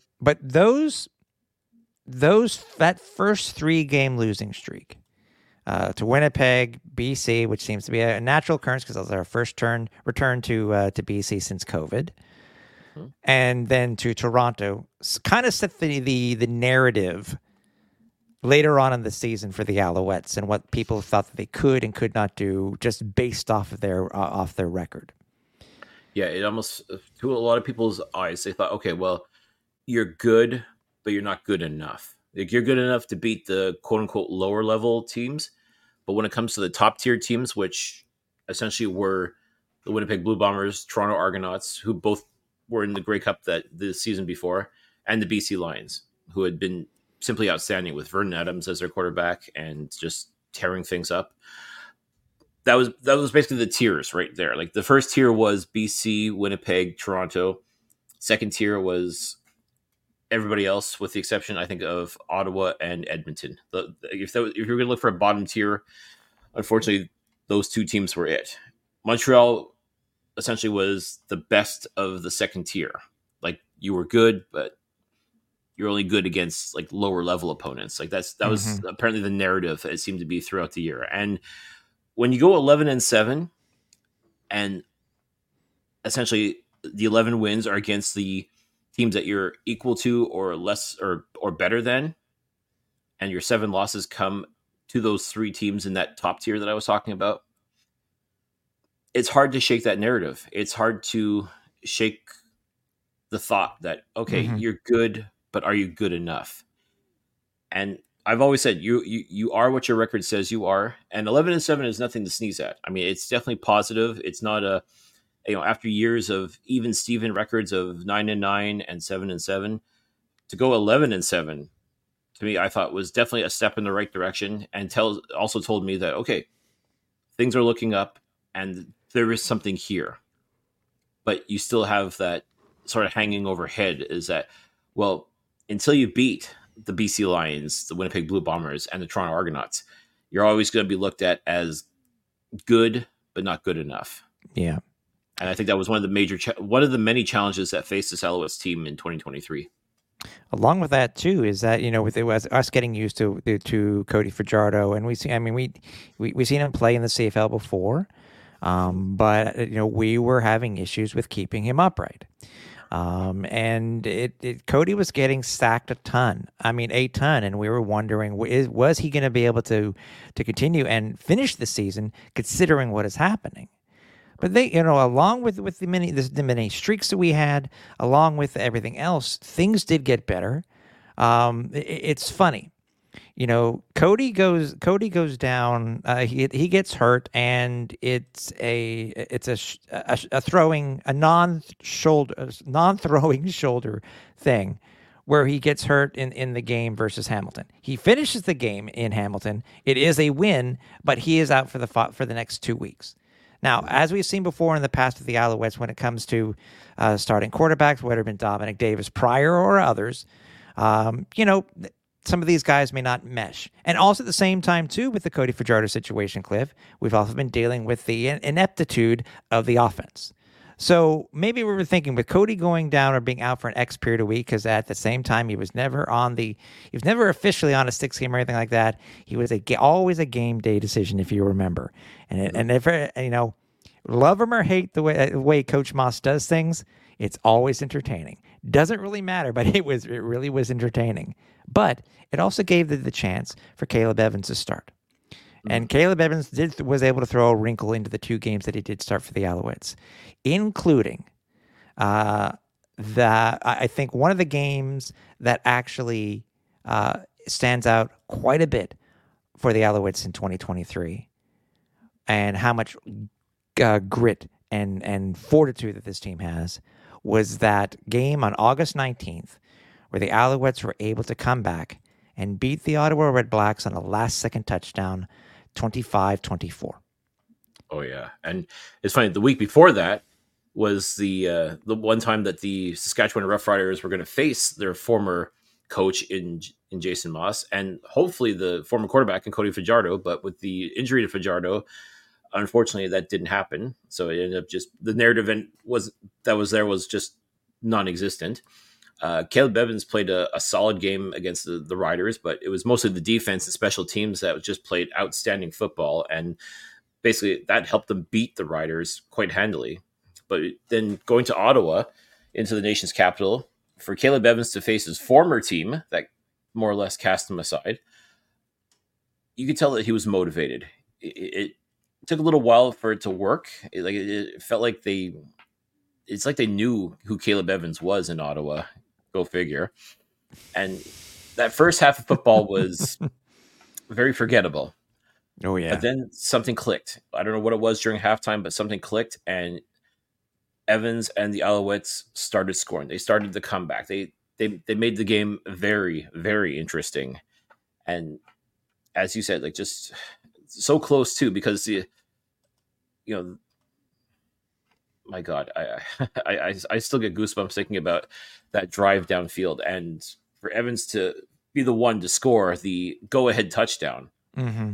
Absolutely fantastic. It's just tough for our nation fans because all they want to do is see a win at home. And well, actually, they did get a win. They did end up getting the win earlier in the year against Edmonton, but to be able to beat the Alouettes, a team they haven't been able to beat at home in a long, long time, and they were so close to getting it done. And then Caleb Evans was just like, nope, not today. And it's kind of funny because that game ended with I think Dustin Crum. Was it Dustin Crum? Yeah, I think it was Dustin Crum that ended up throwing an interception to Reggie Stubblefield. And to me, that was the game where Reggie became a name. Like that's where people if you didn't know who Reggie Stubblefield was at that point, now you know, because he played. You started to see what this guy could be capable of, and that pick. And I kind of joked with him afterwards, like, you should have taken that to the house, man. Like that was the game where you became a superstar. And he laughed about it, like, one of these days. And we're still hoping for Reggie to get that pick six, but for him to get that game clinching interception was just chef's kiss. Yeah, absolutely outstanding. So Cody comes back, and this team we seem to fall back into our old ways. Cody does not get a win in the first 4 games that he returns after his injury, and at that point the Alouettes were 6-7. But within that period, the Alouettes probably acquired 2 guys that really helped drive this team through the end of the season and into the playoffs, because these 2 guys made a hell of an impact. 2 guys that we didn't expect to be available, but Danny Mac was able to work his magic and bring in these 2 defensive studs that were able to help the Owls throughout the rest of the season. Mm-hmm. For the life of me, I cannot understand why Sean Lemon started this 2023 season at home watching football on the couch. I'm obviously staying ready in case the phone rang, but for a CFL West All-Star with Calgary the year before, and being invited to and cut from BC Lions training camp in 2023, the idea that this guy was sitting at home waiting for an opportunity blows my mind as the weeks passed, and still nothing. And even this Alouettes team, like the defensive line, like they were good, but not good enough when it came to the pass rush. They were not putting pressure on the opposing quarterback as they much were as mid. They were mid. They were very mid. Let's call it what it is. They were very mid. And as luck would have it, Danny Mac, as you said, finally picked up the phone, called Sean Lemon, brought him in. That meant Nick Usher, who was a very popular player here in Montreal, ended up being the odd man out, because you bring in a defensive lineman, invariably you got to let a defensive lineman go. And unfortunately, Usher was shown the door, unfortunately. But then Sean Lemon comes in, starts making an impact almost immediately. Yeah.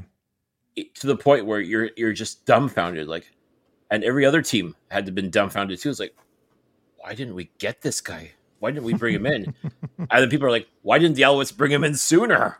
But once again, timing truly is everything. And Sean Lemon comes in, makes an impact right away, and the rest, as they say, is history.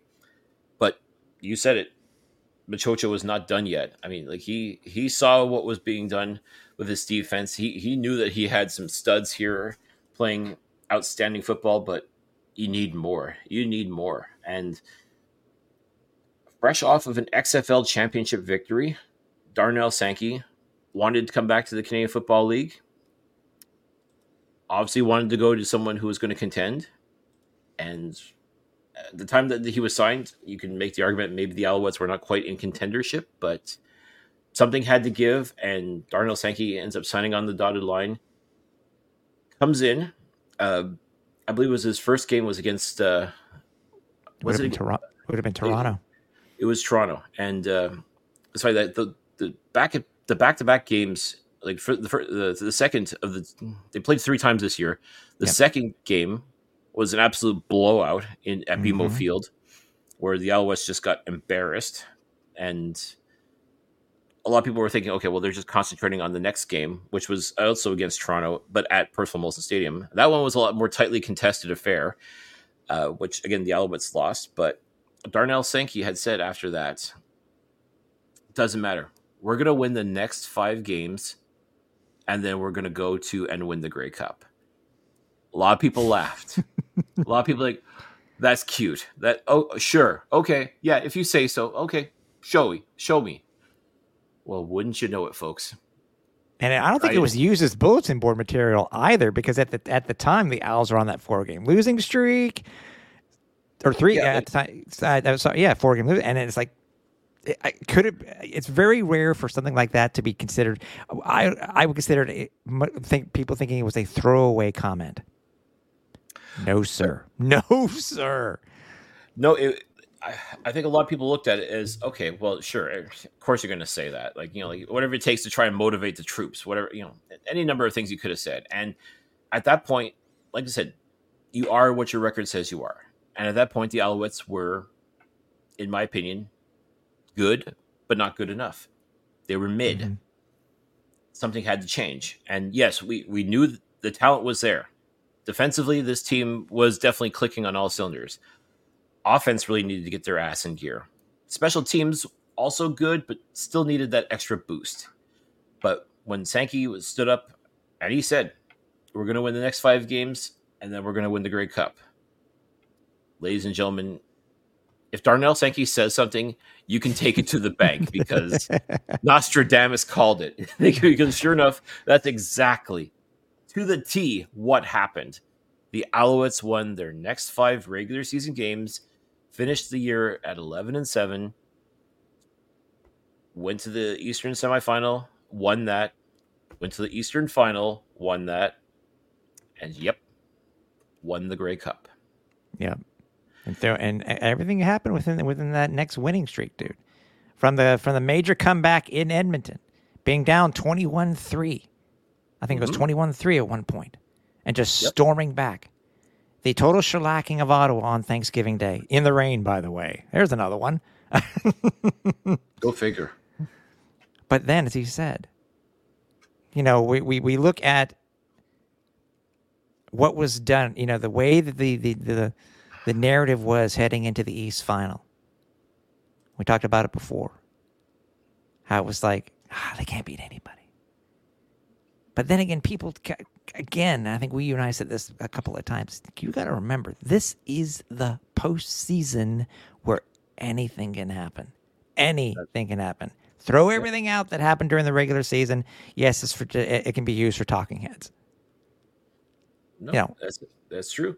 And it's funny, even the Eastern semifinal, still the Alouettes, even though they had beaten Hamilton to finish the regular season, they were undefeated against Hamilton all year. That's a remarkable thing. They did not lose once to Hamilton, to the point where I said, okay, well, this Alouettes team is 2-0 at Tim Hortons Field and has a chance to go 3-0 at Tim Hortons Field, but they got some work to do first. And part of that was beating Hamilton in that regular season game, which was essentially a glorified preseason game, because you knew these two teams were going to meet each other 1 week later at Percival Molson Stadium, but for the Eastern semifinal. And that Eastern semifinal game was the start, I would say the start of making that statement that we are good enough. We are the team to watch. This is the hottest team of the Canadian Football League, and we're going to show you. And that Eastern semifinal game was just so much fun to watch. I mean, I know. All the way through, and just like Hamilton, let's not forget, hosting the Grey Cup this year, they pushed all their chips to the table. They went out, they got Bo Levi Mitchell. He was going to take them to the promised land. They brought Jeff Reinbold back as special teams coordinator. Scott Milanovic ended up joining the team as offensive coordinator. I mean, they were doing a lot of the right things. They were making a lot of moves in order to be contenders. They really wanted to be going to and hosting the Grey Cup. Problem is, they just ran into the buzzsaw that was the Montreal Alouettes, and Yeah. man, And you know what's funny? It was such a meaningless game, and it all we can say the whole Ticats thing started in Montreal with an infamous onside punt, even though it had been done earlier in the year.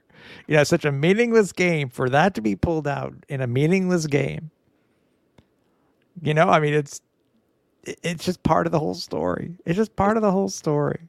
It's like this year really showed what this Alouettes team was capable of doing, and just turning everybody on their ears.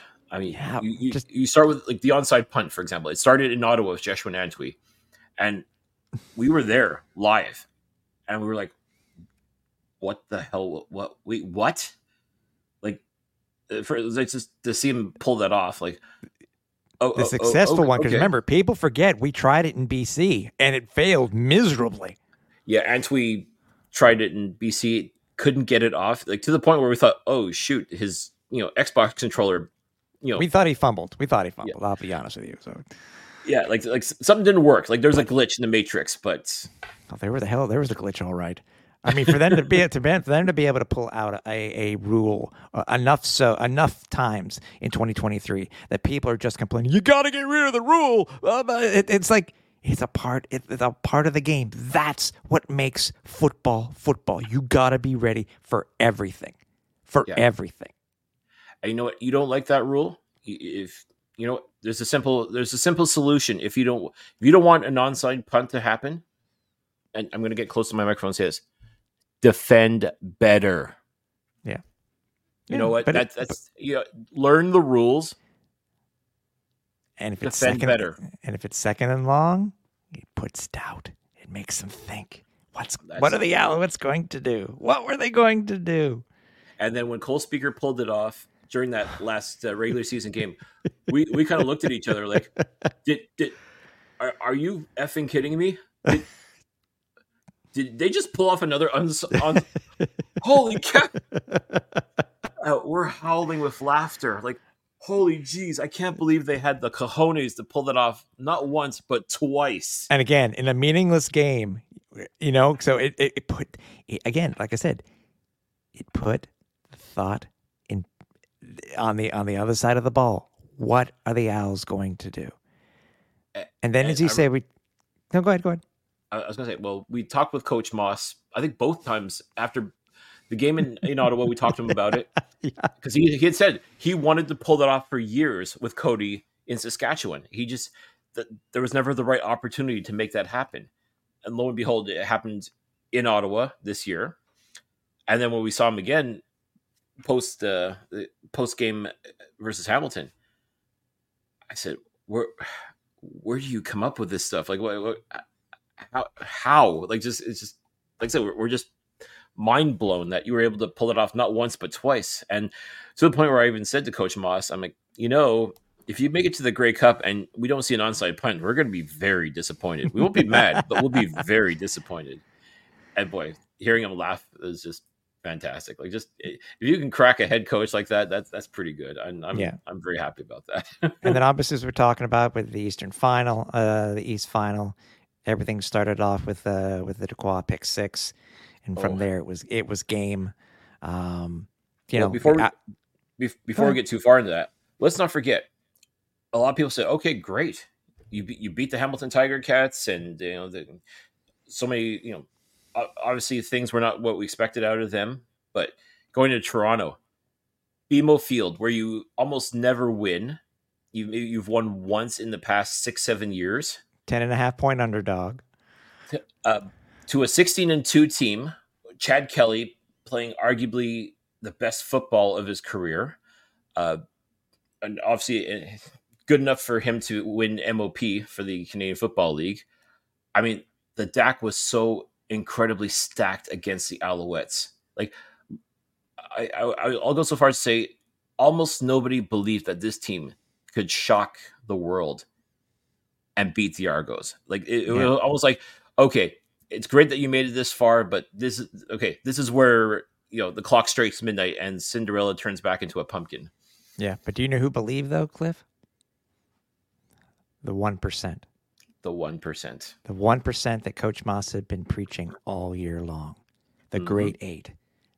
The province of Quebec. The people of Montreal. The province. The team. Alouettes Nation. Alouettes Nation. Nobody believed but the 1%. Yeah. And as you were about to say, with the very first series of that Eastern Final, Chad Kelly and company does what they do best. They march down the field. They looked like a 16-2 football team is supposed to look, playing against a team that was not lucky. I will never say the Alouettes were lucky. They had to scrap and fight their way to get to where they did, and they were not just happy to be there. They were playing to win, but that first series, I mean, and wearing red on the road. That too. That breaking out their alternate uniforms on the road. Yeah, which makes for such an incredible scene because you got like the double blue of the Argos versus the Alouettes red. I mean, it was wild. Like a color on color matchup in the playoffs is spectacular. But sure enough, the Alouettes marched down the field, or the Argos, I should say, marched down the field, and you're like, okay, this was to be expected. Here we go. And then lo and behold, Marc-Antoine Dequoy, the Eastern nominee for most outstanding Canadian. Yeah, Dequoy reared his head again. Pick six, and everybody in that stadium was just jaws on the floor. Like, did that just happen? And even we're looking at each other like, oh, okay, game on. Okay, this game on. We got something here. Oh, let's see what happens. And then, yeah, that the rest of that first half was middling football at best for both teams. Like it was almost like a real feeling out process. Like some would say, there was shades of the game in Ottawa, like that first game in Ottawa. Like some would say a tight defensive battle. Others would say boring. I mean, if you want touchdowns, then yeah. But that second half comes along for the Eastern Final, and Montreal just took advantage. They took advantage of the things they didn't take advantage of in the first half. Yeah, the defense came alive. They made Chad Kelly's day a night, like it was a living nightmare for Chad Kelly. He just the O-line stepped up in that second half. Oh, from 5 sacks given up in the first to only 2 in the second. Yeah, and that set the tone for the rest of the playoffs. Make no mistake, folks. Getting sacked 7 times is not something to be proud of or hang your hat on. But I mean, this offensive line, as you said, kicked into gear, gave Cody the time and space to be able to do things, and just kept this going. But this defense really showed what they were capable of. What gets me more than anything else with that Eastern, when I think about the Eastern Final, among other things, besides the Dequoy pick 6, KB and Ento. Yeah. Like what? Yeah. Like when you talk about the story within the story, when it comes to the Argos and the Alouettes, I think about KB and Ento. The pick 6 that he got in the Eastern Final was such a full circle moment for him. When we think back to that very first game, or no, sorry, it was the second. No, yeah, it was the first game that the Argos and the Alouettes played at Percival Molson Stadium. It was a shootout. Barn burner. Yeah. Such a fun game. The Argos just squeaked ahead. But the one thing that unfortunately we especially remember was Fabian was just burnt. Constantly getting burned for touchdowns. 4 times. Especially and on the winning touchdown. Yep. That's just how it is. Like, to the point, like we saw what he did in training camp, and we thought, oh, this is the guy. This is the guy that's going to do some outstanding things this year. And we started to doubt because he was just looking so out of place. Like he did not look like he belonged on the field, to the point where it's like, why are we keeping this guy around? Like, I don't think he gets it. Like we thought maybe he had something, but he's clearly not getting it. And then he goes home after that pitiful game. He goes home on the bye week, comes back against Calgary, has a monster game. And we're like, is this the same KB and Ento? What the hell happened during that bye week? Like that to us was like the running story for us. Like the what happened? Like, what happened during that bye week that just flipped the switch for KBN. Incredible. He came back a completely different player, and it was improving by leaps and bounds. Like he was not perfect, but my God, he was out there. He was doing things. He was truly becoming a force. And when we talked to Coach Thorpe, I was like, what did you say to this guy? What happened? And one of the things he talked about was the fact that he was playing on the boundary corner and they moved him to the field side. And at the time, like, oh, okay. Like, it seems kind of hard to believe that switching from one part of the field to the other could make such a difference, but clearly it did, because he was playing lights out football at that point. Yeah. And then all the way up to that Eastern final, like he had been playing outstanding football for the Alouettes, just making big plays happen and just being a real force. But that pick six, and I laughed. I'm like, holy cow. Kavian Ento pick six in the Eastern final against these Argos that ate his lunch earlier this year. Mm-hmm. Like this is the stuff, like when you talk about when Disney's going to make the Hollywood movie of this season, like it's remarkable to think about. I laughed. I mean, that's all I can do is just laugh and think about the fact that KB Nento, I jokingly said the boy nobody loved, but we loved him. I mean, he really is a good dude. As much as hard as we were on him, we definitely wanted him to succeed because we saw the talent was there. And then what happens? Pick six against the very same Argos that kicked his ass earlier this year. You talk about full circle moments, and we talked about this earlier too. It truly was a full circle moment for KB Nento. And simply put, what next? What else could KBN do? Like, how's he going to top that? That game. How's he going to top that? Well, folks. But wait, there's more. What a way to bookend this story this year, to get not only one but two major plays in the Grey Cup. One knocking down a ball in the end zone, and then the interception, which helped the Owls, down the line and stop the Bombers and allow them to win the Grey Cup.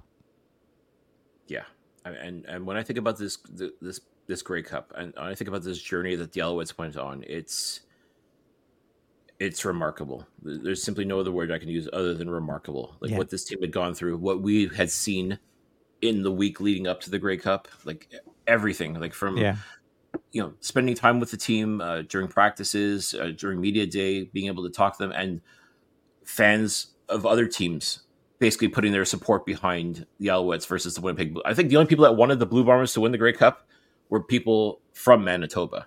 It felt like everybody else in the Canadian Football League wanted the Alouettes to win. Even Rider fans, who the same Rider fans that were mocking Jason Moss and Cody Fajardo, basically kicking their ass out the door, this time, like to end the season last year. Yeah. All of a sudden it became, well, no, we realized that they weren't the problem because, Saskatchewan ultimately had the same year that they had in 2023. They had the same season they had last year, the year before.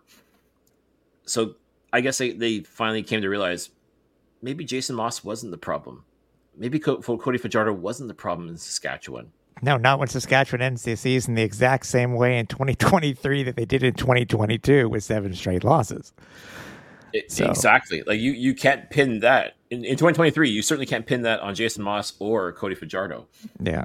But yeah, it was just so funny to see Rider fans, the same Rider fans that sat through 2009, 2010, losing those back-to-back Grey Cup championships to the Alouettes, throwing their support behind Alouettes Nation, saying, go win the Grey Cup. And I mean, I'm sure a lot of it has to do with the fact that playing Winnipeg, their hated rival, probably had a lot to do with it. Like, once again, the enemy of my enemy is my friend. I guess that's how it is. Whatever the case may be. And it was just incredible. I mean, so much love and support from CFL fans, with the exception of Bomber fans, understandably. But the fact that everybody now was on board with the Alouettes, everybody wanted to see this team succeed in the worst way. Yeah, and they did. It basically started with the late in the fourth quarter with the Cody run on the 2nd and 18, I think it was able to set up the that third down pass Yeah. Against cover zero, mind you, but still, I mean, to have the chutzpah, the cojones, if you will, to make that throw, and Cole Speaker making the catch of his life in Yeah. that moment. But for Ace, our offensive coordinator, Anthony Calvillo, the great Anthony Calvillo, to dial up that play. Like we talked about his coaching style, and I had jokingly said AC probably stands for always conservative, because that really was how it came across. But this Grey Cup game, he clearly watched the tape. He clearly saw a lot of the chinks in the armor, if you will, for the Winnipeg Blue Bombers, and he was able to capitalize. And he called an absolutely fantastic game. Cody Fajardo, I said, had to play the game of his life, and he did. He did. manned up. He stepped up, and he showed that he is who he says he is. And Yeah. my God, like, just everything that led up to that moment, that drive, that game-winning drive, was something that will be burned in my memory for possibly the rest of my life, because that was just outstanding. Like you even asked, like, where does this win rank versus the 13th man in 2009? And I'm still gonna say it's still very early to say, but I mean, I truly do believe this Grey Cup game is going to go down as a top 5 game, like one of the greatest games ever played. And what a ride! This will be one of the greatest Grey Cup games, ever played. It will be right up there in the annals, I think, when people will remember the Ice Bowl.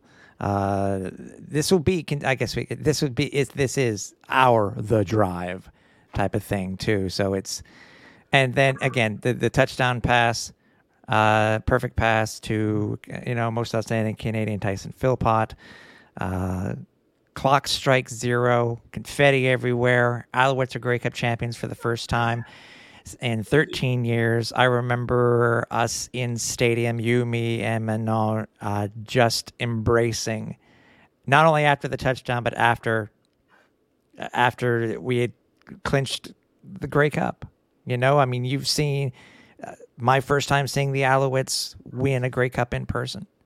My second, but I mean, it's just a feeling. And then the being on the field post game, seeing everybody coming, the little things of just coming away with confetti. It's the small things, the embracing of everybody, the players, being able to get access to the locker room afterwards. You guys going going to the post game party. The parade, this being our last show, it's just, of the year. It just, we don't want 2023 to end, but we do know. It's funny, once the schedule does come out, and it's it is scheduled to come out the day that this really show does come out. We don't. Yes, we understand we got to move on, but 2023 will be a season that the city, the team, the history of the Alouettes, pro football in Montreal, us, it will be etched in our minds forever. Yeah. One of the things I was thinking about when the clocks hit 0 and it was made official that the Alouettes were the 110th Grey Cup champions, I think about all the ghosts, that all the stuff that had gone on in the 13 years from that Grey Cup win. I'll even go so far as to say, like, things were not bad. It wasn't until Mark Trestman, coach of the Alouettes, left for the NFL in 2012. We didn't realize it at the time, but that was kind of the downward spiral. That's when things started to slowly descend down. Mm-hmm. Yeah. And Mark leaving, AC's concussion, him retiring. And then we end up with questionable head coaches. Certain moves were made. Certain people were let go. Others were brought in. There's so many missteps that this organization made, and we tried to see the positive in all of it, and it was tough. And this team really didn't do itself any favors with a lot of the moves that were made, and a lot of the decisions that were made as well. Safe to say, Alouettes Nation, from I'll say 2013 to this year, they have definitely seen some shit. There's just no other way to put it. But I think to myself, all the crazy things that this team had gone through, all the, as I said, questionable moves that were made, the God, I mean, we could probably do a whole show talking about all the crazy stuff that happened from 2013 to this year. Yeah. And we're probably going, what the hell? Like, but I mean, this is everything. We walked through hell and back to get to this point. And every fan base does that too. But the thing is, this is something that had to be, the franchise needed to rebound. And people need to remember too, I know Brian brought this up too. This is coming from our head coach, who was traded to Montreal in 2007 for a gentleman who did not want to be here. We still want to know this story. We still have to ask Coach Moss about this story and what was his decision, how it was portrayed in the media that he didn't want to be in Montreal, potentially was going to balk the trade that brought him here. And we will talk to him. We and will just, have Coach just the Moss on. whole circle of him coming here and winning the Grey Cup the first year. Owner winning the Grey Cup the first year that that PKP owns the team. Coach Moss becoming only the third head coach in Alouettes history, first year head coach to win the Grey Cup in their first year as an Alouettes head coach. And to me, I also think about Coach Moss with this year. He truly did become a leader of men. Like he's been a head coach before in Edmonton, and a lot of people, when the Alouettes had announced that he was going to be the head coach, the first thought they went to was his temper tantrums, his throwing of equipment, throwing of Gatorade jugs, and curse words every other, like just a lot of anger from Coach Moss back then. And I guess you look back now, I'm sure he would probably tell you those are growing pains. This is it was part of the process of becoming the man that he is today. But when I think back, like, for example, the Eastern semifinal, when the Chris Edwards incident happened and all hell broke loose. And I'm sure the old Jason Moss would have been right in there throwing hands and or equipment or doing something. But I just remember the calm that came over him. And you could tell he was angry. He was upset at what had gone down. He was clearly not pleased that a couple of his players came off the bench to join in that melee, but he remained calm. Things got settled. I mean, he let the referees know what was going on, and he was not pleased with a lot of things that had gone down. But to see his calm demeanor, the way that he handled himself, the way he handled his players, his coaching staff, everything, to see that, you saw that this is the guy that you want leading your team. This is the guy that is going to take the team to the promised land. And I can't say enough good things about Jason Moss as head coach this year. I mean, he has proven himself. And again, I when I look back, and I'm definitely looking forward to talking with him in 2024 here on the podcast. I mean, I can't wait to hear how he looks back at this year and the evolution that he's gone through from that time in Edmonton to his time in Saskatchewan to here now in Montreal. I'm really, really excited to talk to him and to get his side of things, because it's been such a story. I keep talking about there are so many stories within the story, and the story of Jason Moss as head coach, like you said, from him coming here as a player, backing up AC, to now having AC work under him on this coaching staff. Yeah. So many wow moments when you think about it, and it's truly, truly remarkable. Yeah. Don't forget this season, Alouettes Nation. Do not forget about this season. No, and let's quickly talk about you and I this season. We've accomplished some pretty amazing things when you think about it. We've had Kevin Glenn on this show this year. Mm-hmm. We've had the great S.J. Green on this show this year for our 200th episode, no less. Yep. We crossed that benchmark this year.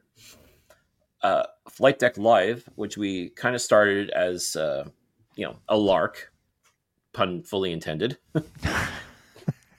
turning out to be an absolute blast to do. Like we found our, it took a little while to find our way, I think, but Starting on Instagram, moving over to StreamYards, even with all those shows that we did more than once. for example, Growing pains. the fact that we've been able to do Flight Deck Live from Edmonton, from Ottawa, from Toronto, from Hamilton, obviously. The fact that we've been able to take this show on the road is remarkable and such a treat. I think we've learned a lot about ourselves as well. What we're, the lengths we're willing to go to make this an entertaining show, and the fact that I still feel we've only scratched the surface of what we're capable of doing. We've had some great guests on this year, and I have to thank each and every one of them that have come on and helped contribute and help make the show as successful as what it is. All the way up to during Grey Cup week, people coming up to us and saying, "Hey, love what you guys are doing. You keep up the good work." I mean, when you've got our contemporaries in the media coming up and saying, "Good job, keep up the good work. We're loving what you guys are doing."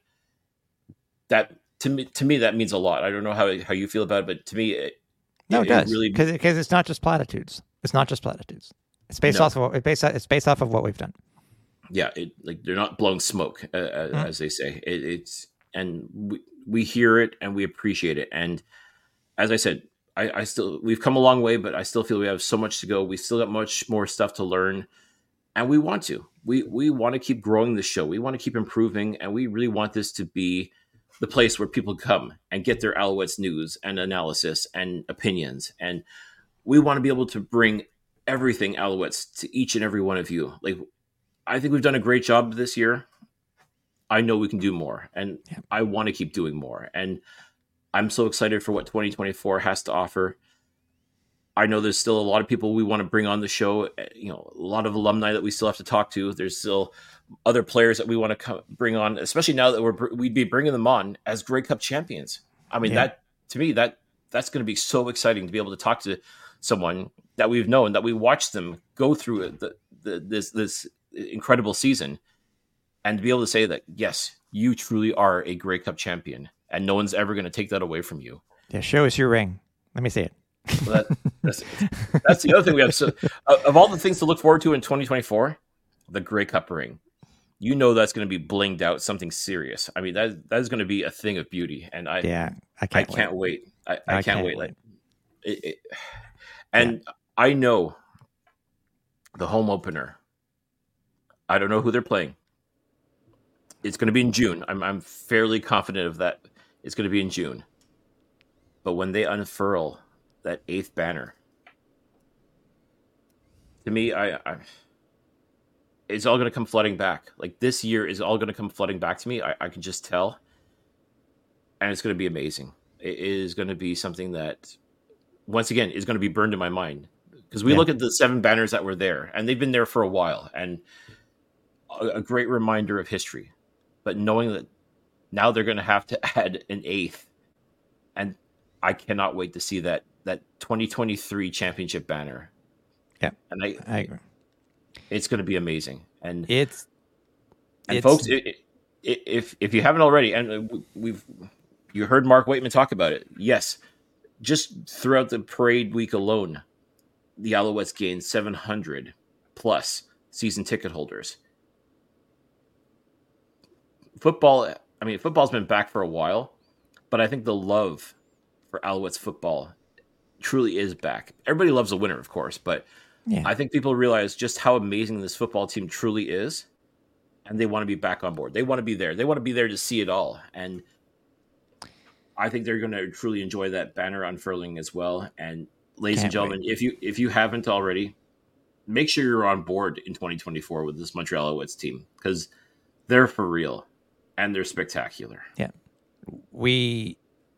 Again, Alouettes Nation, what a season.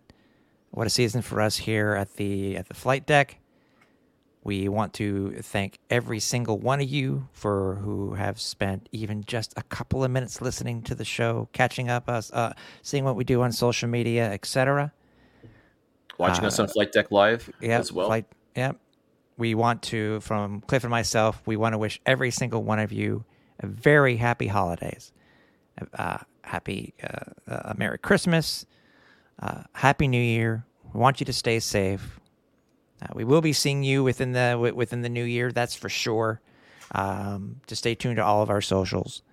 But we appreciate every single one of you for everything that you've given to us here in 2023, and we're hoping to give it back to you in spades in 2024. Without question. It's going to be, as I said, it's going to be a fantastic year. It's going to be a championship year like no other. My God, I'm truly excited. I'm truly excited to see what we're going to do as a podcast, how we're going to grow and evolve and get ready for that 2024 season to get underway. Folks, we say this all the time. Make sure you're subscribed to us. Make sure you're following us on social media. Make sure you're aware of what's going to be going on. We're going to let each and every one of you know. Make sure you hit the notification, like, subscribe, however you consume this podcast. Make sure you're on board with us because we want you along for the ride. We want to keep sharing all of this with you. So if you haven't already, make sure you're tuned into us. Tell a friend, tell a coworker, tell a family member, tell everybody you know about the Alouettes Flight Deck because we want you here. We want you to be a part of this. Without question, we want you to be a part of Alouettes Nation as well. So if you're not already, get subscribed. That's right. And I appreciate you, buddy. You know that. For the past 8 years, I appreciate you every day. We're heading into season 9. Broadcast season 9. And again, like Cliff said, we got a lot to do and a lot to bring to you guys. So for the final time in 2023, end of our 8th broadcast season, for everybody here at the Alouettes Flight Deck, for Cliffy D, I'm Tim Capper. We're on final approach. Take off to the great white north. Take off. It's a beauty way to go. Take off to the great white north.